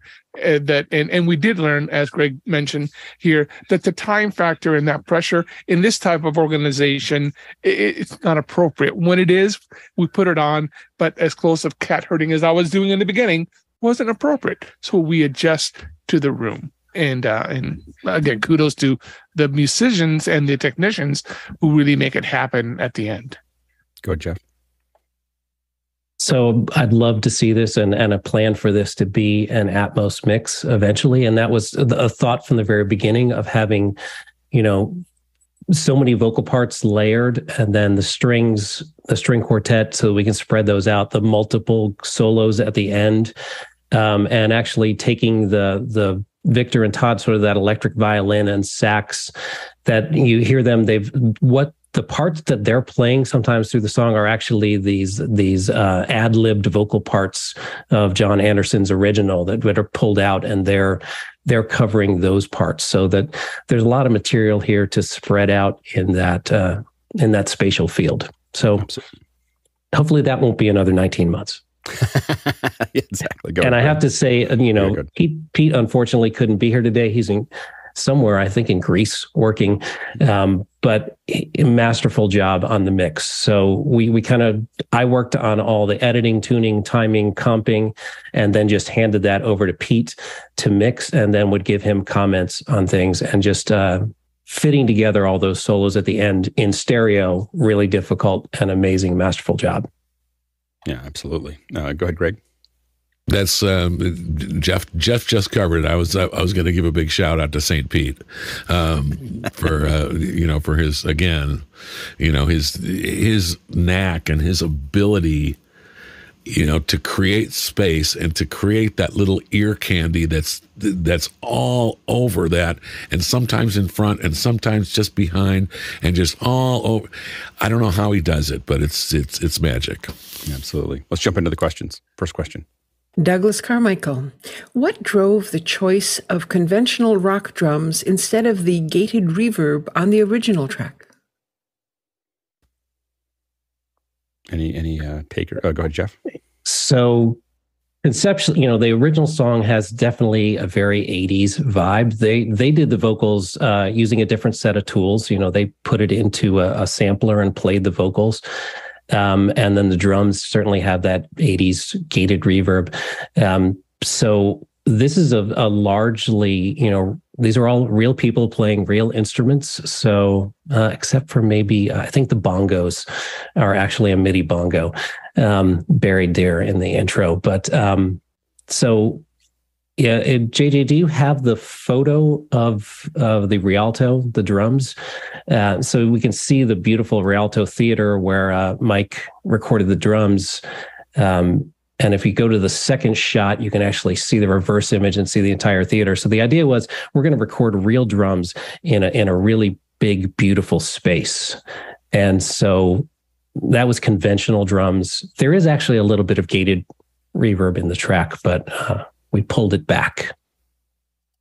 Mike Sweeney, can you talk a little bit to the drum mix and how that was done in the theater and how you guys set that up in order to minimize bleeding and so on? That was kind of difficult. It was mostly basically just to capture a live performance. And the goal was really to capture the majesty of the theater. The connection was my daughter actually worked at the Rialto Theater in Joliet, and she enabled us to get a decent price. And thanks to Alex for all his assistance in getting that. And the pictures, when we get them, is just stunning, the theater. But as far as recording the drums, again, it was just to capture a live performance and basically miking as much as we could. Double miking as much as we could, capturing the room in overheads. And as far as isolation, it wasn't that really big of a part because we couldn't. I mean, we were trying to capture the video at the same time as the recording, and it came down to isolating particular instruments within the drum kit and doing take after take after take after take. Go ahead, Jeff. So Mike mentioned take after take after take. I think 27, 26 takes of drums. Some played the entire song, sung different sections. And, that when I got those to comp, it's just an embarrassment of riches. I get to pick and choose, what fill of Mike's do I want? He's got these 7 great fills to transition sections, and I can go through, pick and choose in that drum comp.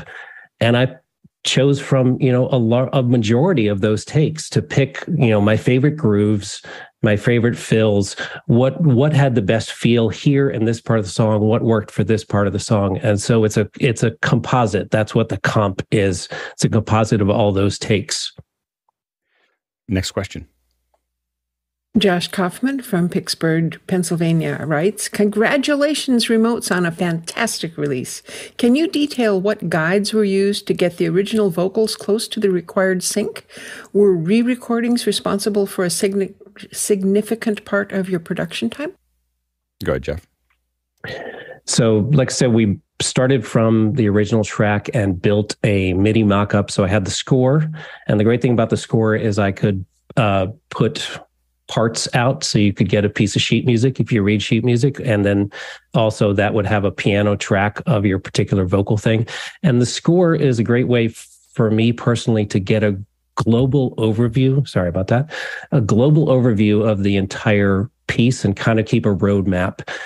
It's also really helpful in assigning parts based on vocal range, because you can break up a particular part for a tenor, for a soprano, for an alto voice. And so we had to arrange that because there's some of those parts are men and women, some are just men. And so it's all fitting people in. And then people sang to those guides. So when I sang, I would usually sing to a mix of the basic track that we had, whatever we had recorded up to that point, and some piano that had just the pitches I was supposed to be singing at that point. Next question. Tommy Shantz writes from St. Paul, Minnesota. Did you use Maestro for recording any takes? I wonder if that is something that might work so the chorus could meld together. Any Maestro? No. Any takers? No. I don't know what Maestro is. Is that a... I don't know. so I think we're going to have to look that up. The answer is probably not. We'll look it up. Maybe on the next one. Maybe on number 8. Next question.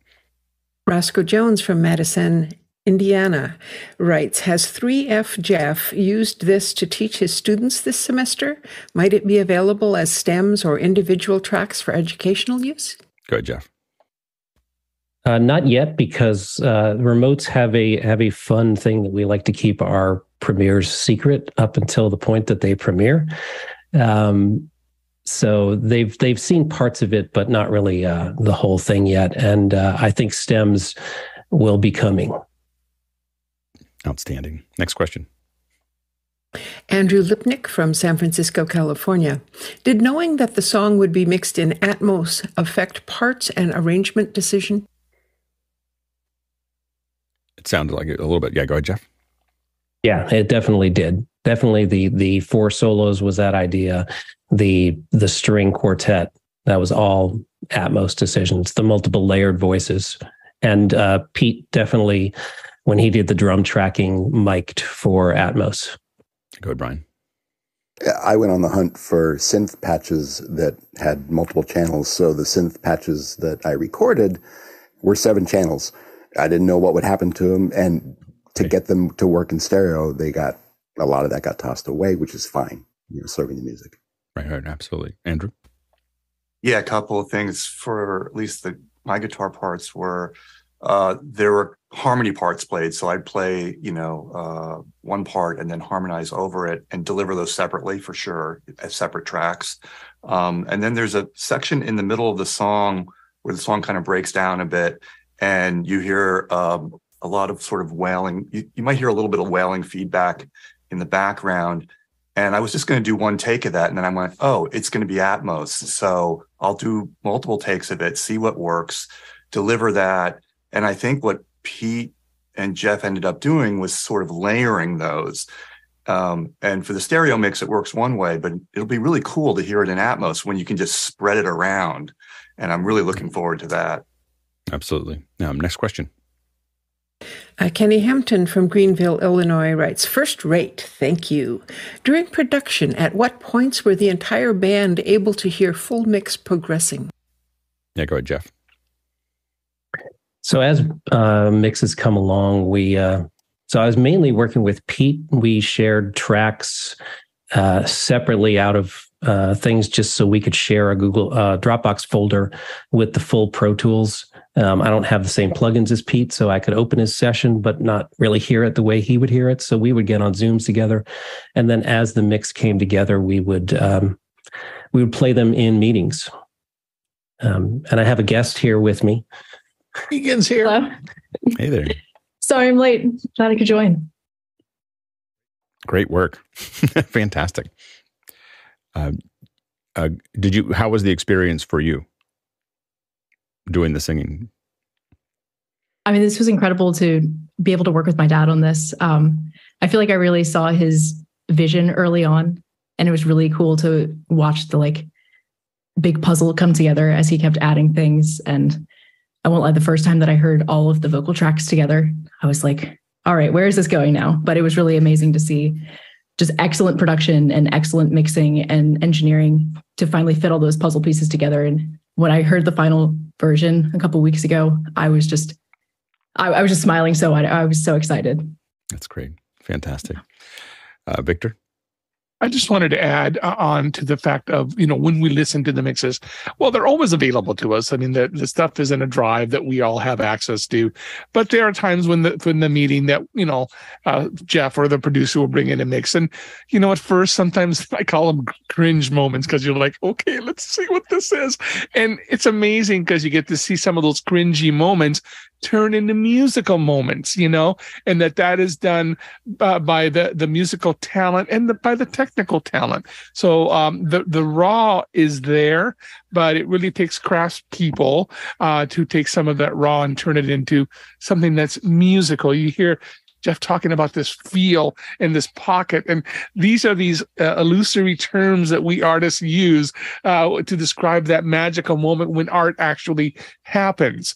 In the raw, it can be very dry, if you will, but under the right hands and the right sculpture. And some of that sculpturing takes place during the meetings. We kid at each other. We'll poke at each other. We'll back channel somebody about some vocal or whatever happens. And all of a sudden you just see this incremental improvement, and then at the end you go, wow, I can't believe that we made that out of this, even though it took this long or whatever it happens to be. It's an incredibly fun process, and I really encourage you guys that are not participating to come on in because we're working on more stuff, and it's not like this is going to go anywhere. And we have a core team of members of teams that we trust and we know and we know we can get it done, but we always need that new infusion of blood, that 2.0, that 3.0 that might give us a different kick in a different direction or whatever. And so I'll just keep pushing for that because you're missing out and not being part of this little side huddle that happens on Tuesdays and meetings and all the laughter and stuff that pursues. Absolutely. Yeah, go ahead, Todd. Calling back to that video compilation that Jeff made with the tuning, like before and after tuning, after using Melodyne, you don't necessarily want to have a full mix every time when things are kind of still coming together, I guess I'd say. And sometimes it's just really great to have the drums and the bass and the guitars and anything that's, or even MIDI tracks just there to work. And so when the guide tracks are done super well, that makes everything really easy. And you don't need a full mix. Andy? Yeah, because it's an iterative process. Just what Todd was saying, you'll, at least for me, I know I'll come up with different parts if I don't hear everything. Because sometimes I want to be influenced by a part. Like I listened to what Dale played because we needed to work that together as the two guitarists on this song. But then I'll turn off other things because I'm like, well, I don't want to be overly influenced by what Todd's playing, for example. And then I'll listen to it against that. And then maybe I'll go back and forth and play something a little different. But yeah, you don't want to have too much going on so that you get the ideas popping into your head. Absolutely. Yeah. Next question. James Babbitt from San Diego, California. How do you handle the music rights of the song to put it on YouTube? Jeff, did you guys talked through that, or we just haven't put it on? We put it on our YouTube. Yeah, we have. I mean, YouTube is an aggregator, so YouTube does handle the payment, but YouTube will put ads on copyrighted music, or you'll get. So we'll find out. Working on that. We played the song on this show, so after this show, we'll find out how serious Yes is about their copyright. So there's a couple different ways that can happen. They can demonetize it. They cannot do anything. They just track it, and then nothing happens. We don't see any flags. And then we get a flag and says it's demonetized, or they can, so there's a couple different ways, or they can strike us, and I doubt that Yes is going to strike it. But we'll find out when we finish this show, and then we'll have a good idea. The main thing is we live in a world where we don't care about the monetization. So really where people get, when they put stuff up on YouTube, that they worry about it is people who are making money on the ad sales, and they want to put something up and have 1 million people listen to it and make money on that. And we don't care about that from a YouTube perspective. And so if it's just a flag, we're not going to worry about it. Next question. Douglas Carmichael writes, what workflow management tools did you use? Were they Avid native or third-party like LucidLink? Go ahead, Jeff. As far as sharing the Pro Tools sessions, that was just a shared Dropbox folder. So all the audio files and Pro Tools sessions were in there. And every time the Pro Tools session gets worked on, it's put a new version. So it's a save as. So there's versioning. We can always go back. And then we use G Drive, Google Drive, and there's all kinds of documents in there where we keep who's performing on which parts. And that's where we share PDFs of score and share backing tracks and guides. How many versions were there? Do you know how many versions that were saved up there? I think this final one is called Leave It Mastered version 7 Alt 2. Very good. Next question. Greg, before we jump to the next one, Greg, go ahead. Oh yeah, no, I was just going to say we try to keep that whole part simple and not not involve a lot of extra steps and stuff like that. And the shared sessions on Dropbox is something that we started in song 3, and it really worked well. So they carried it over to 4, and it really worked well for them too. So I think that's a good platform, and the Google Drive thing has worked well for us since the very beginning. So it's all there. Everybody's got access to it all the time. So it's pretty straightforward. That's great. Next question. J.J. McKenna from Santa Venetia, California writes, did the band use a particular microphone to ensure that the vocal records were similar? Go ahead, Leland. Yes, we did, for the primary fact that we weren't auto-tuning. We're just doing raw audio across the board. We asked that all the audio participants use a Shure SM58 to try and match the vocal presence. So that was where most of the vocals came from. There may have been other mics used if those weren't available, but those would have had to been post-edited. Yeah, and they're a lot less sensitive to the environment, right? I mean, so that's one of the big things, one of the big advantages there as well. Yeah, it's a dynamic mic versus a condenser mic, so it's going to reduce a lot of the background noise. Next question. Leland Best from Coruna writes, where will be able to find the Leave It video link to share with friends? Go ahead, Jeff.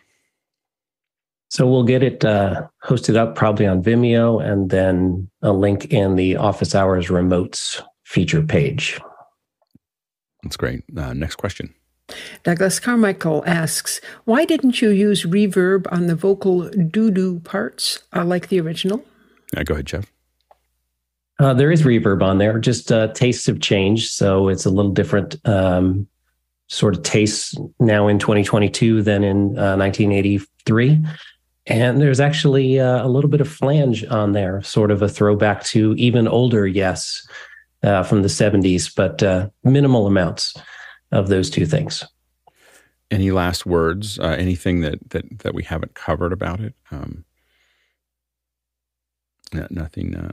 What happened was we had a ton of questions, and I said, "Okay, can't ask any more questions." And then we just blew through 8 questions in 8 minutes. But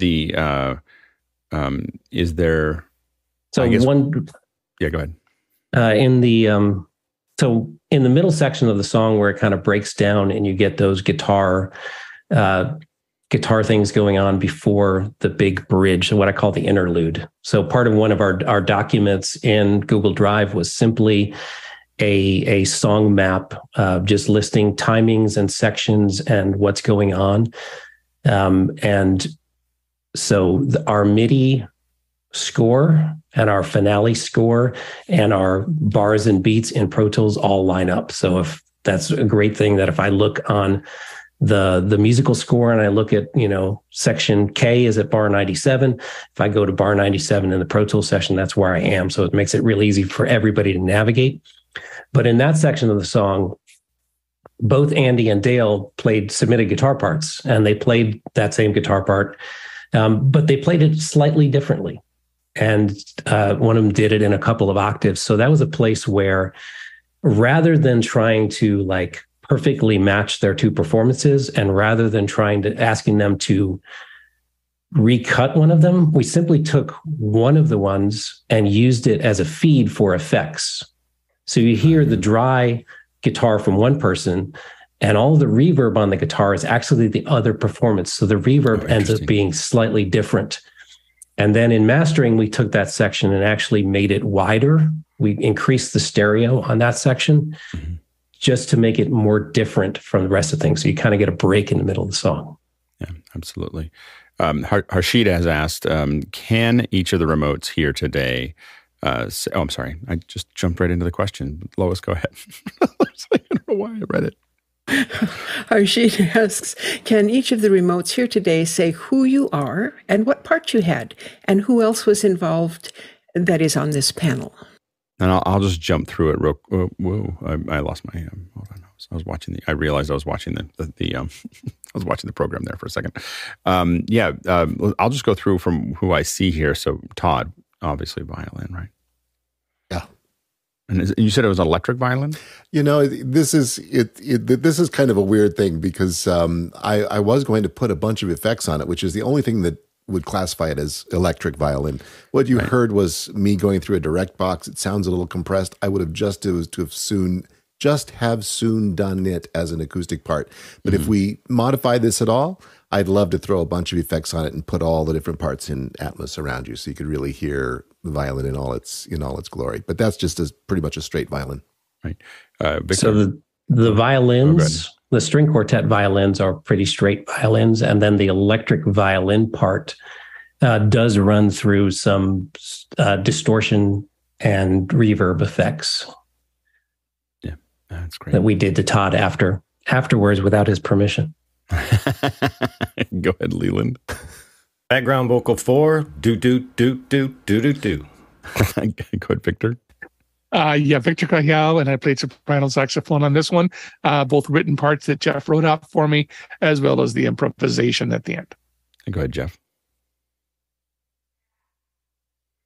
So I sang some vocal parts and did some percussion, and then all the mix prep and producing. Go, Dale. Megan. Oh, Megan. Sorry. Go ahead, Megan. Hi, I'm Megan. I'm Jeff's daughter, and I sang most of the female vocal parts. So the second verse and many of the doo-doos. That's great. Fantastic work. Dale?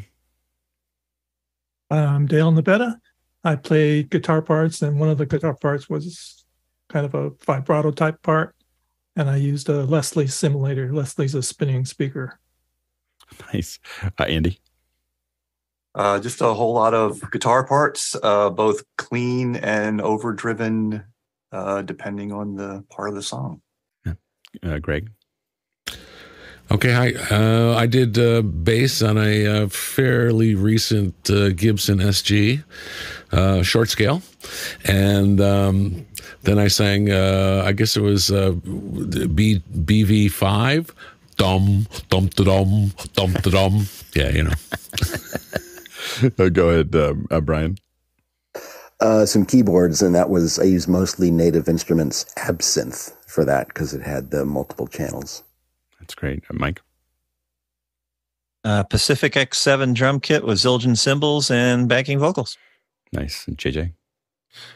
Some boom booms, some of the harmony parts, and then I did all the cowbell. That was me. All the cowbell. You did the cowbell? Yep, that was me. Who knew? What did the song need? More cowbell. I was thinking about cowbell. There was a request to play it one more time. Is it easy for us to queue up and play it one more time now that we've talked about it?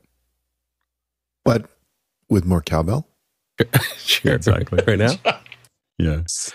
So while we're waiting, so we also had David Warner, a cellist that Leland brought in. Vienna Tran sang vocals and played viola. Jeffrey Powers sang vocals and did some percussion. That's great. Ray Maxwell did bass vocals along with Greg, and Tom Charlesworth and John Wallace played keyboards. Nice. Very good. And yeah, that's awesome. I mean, just an incredible village of folks that come together to build these songs. I think that if you are a musician, it's such a great opportunity to, be part of something bigger, and be part of something. And I think that even though these take a very long time, I think that's part of building that kind of family that I know that has been building. Like I see the conversations in the background of the further remotes, and it's just a really amazing It's an amazing thing that has just emerged out of it. I think it's one of the most amazing things that's emerged out of office hours. And so if you're interested, go to Discord, the Remotes Band, and let us know who you are, what you bring to the table. We'll connect you up. We'll give you the links. I have a couple of short videos to introduce things and naming conventions and all that kind of stuff. And we'll get you in there. Don't be afraid. We're a bunch of really good people that like to have a lot of fun. Although we all have jobs, thank goodness, or most of us, and that keeps us busy. And now that we're bringing daughters in, I've got a bass player. That's all I'm saying. Greg, I don't want you to feel threatened or anything, but I've got It's not a problem. Bring it on. Not a problem. Bring it on. I got she's in like 3 bands right now, so we'll see if we can't drag her into one of these. And we'll get her mixing. Shows. We'll get her mixing. Yeah, exactly, absolutely. All right, are we ready to play this again? Let's do it.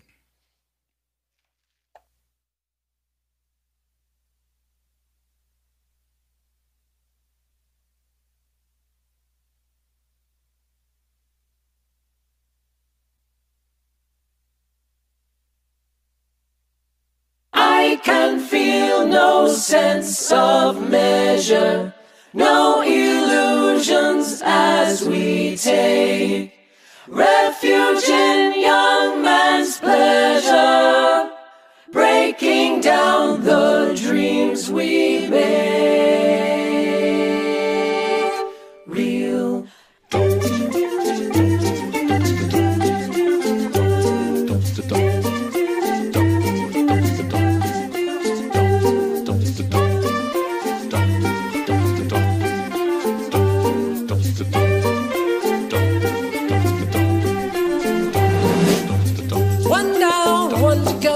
Another town and one more show. Downtown they're giving away, but you never came back. No phone can take your place if you know what I mean. We have the same intrigue as the Court of Kings.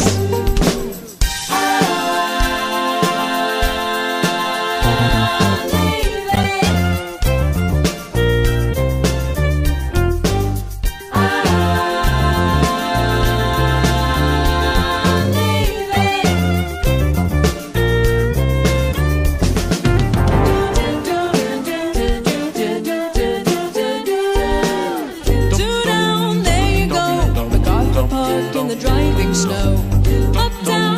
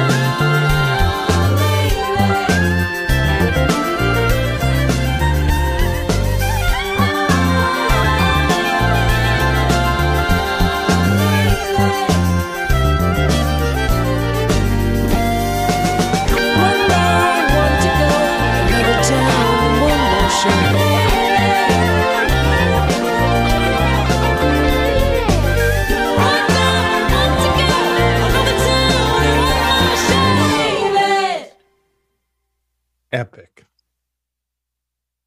So good.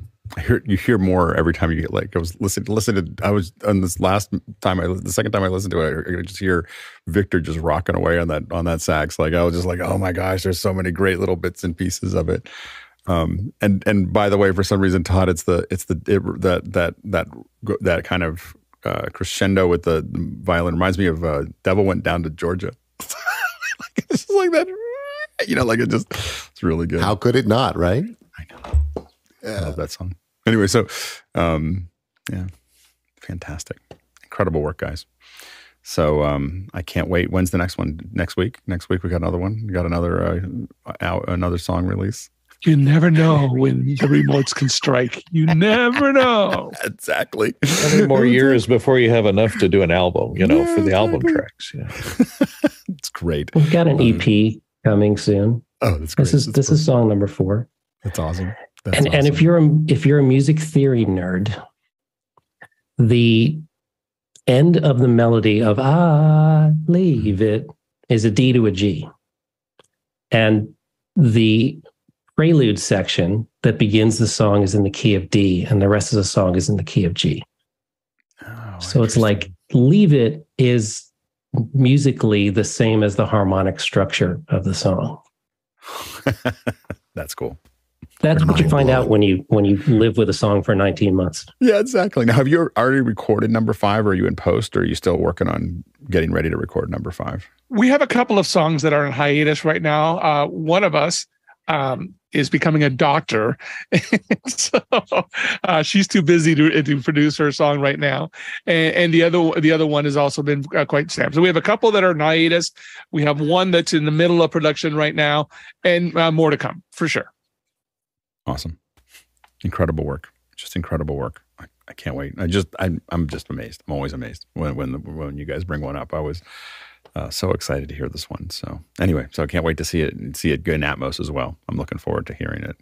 We'll get there. And thank you for suggesting this difficult but really fun song for us. I think it'll be really fun. I think that when we get it into Atmos, you're going to hear it. There's so many little parts and things and tracks that it will just be really, really fun. So I can't wait to hear it. We'll let Jeff and or Pete know what we can do to help facilitate that, upstream from you, because I know you have some experts.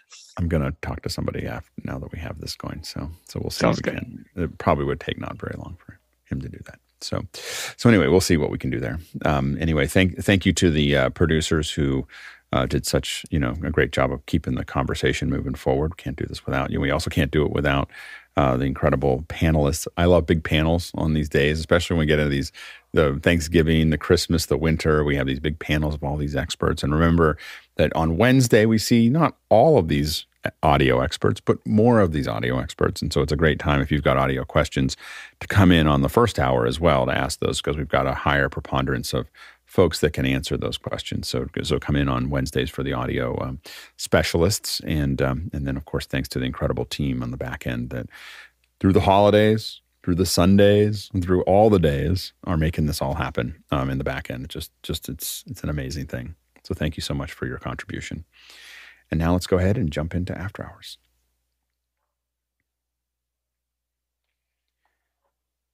We're still going to be here on Thanksgiving, just in case you're wondering. We can't miss a day. I think we're going to have to walk like an Egyptian. Sorry. Now we're going to have to build. I think we might have to build a daughters band. We should have to find some more daughters. So, because my just bring her in. She can play bass. We got bass. We got lead singer.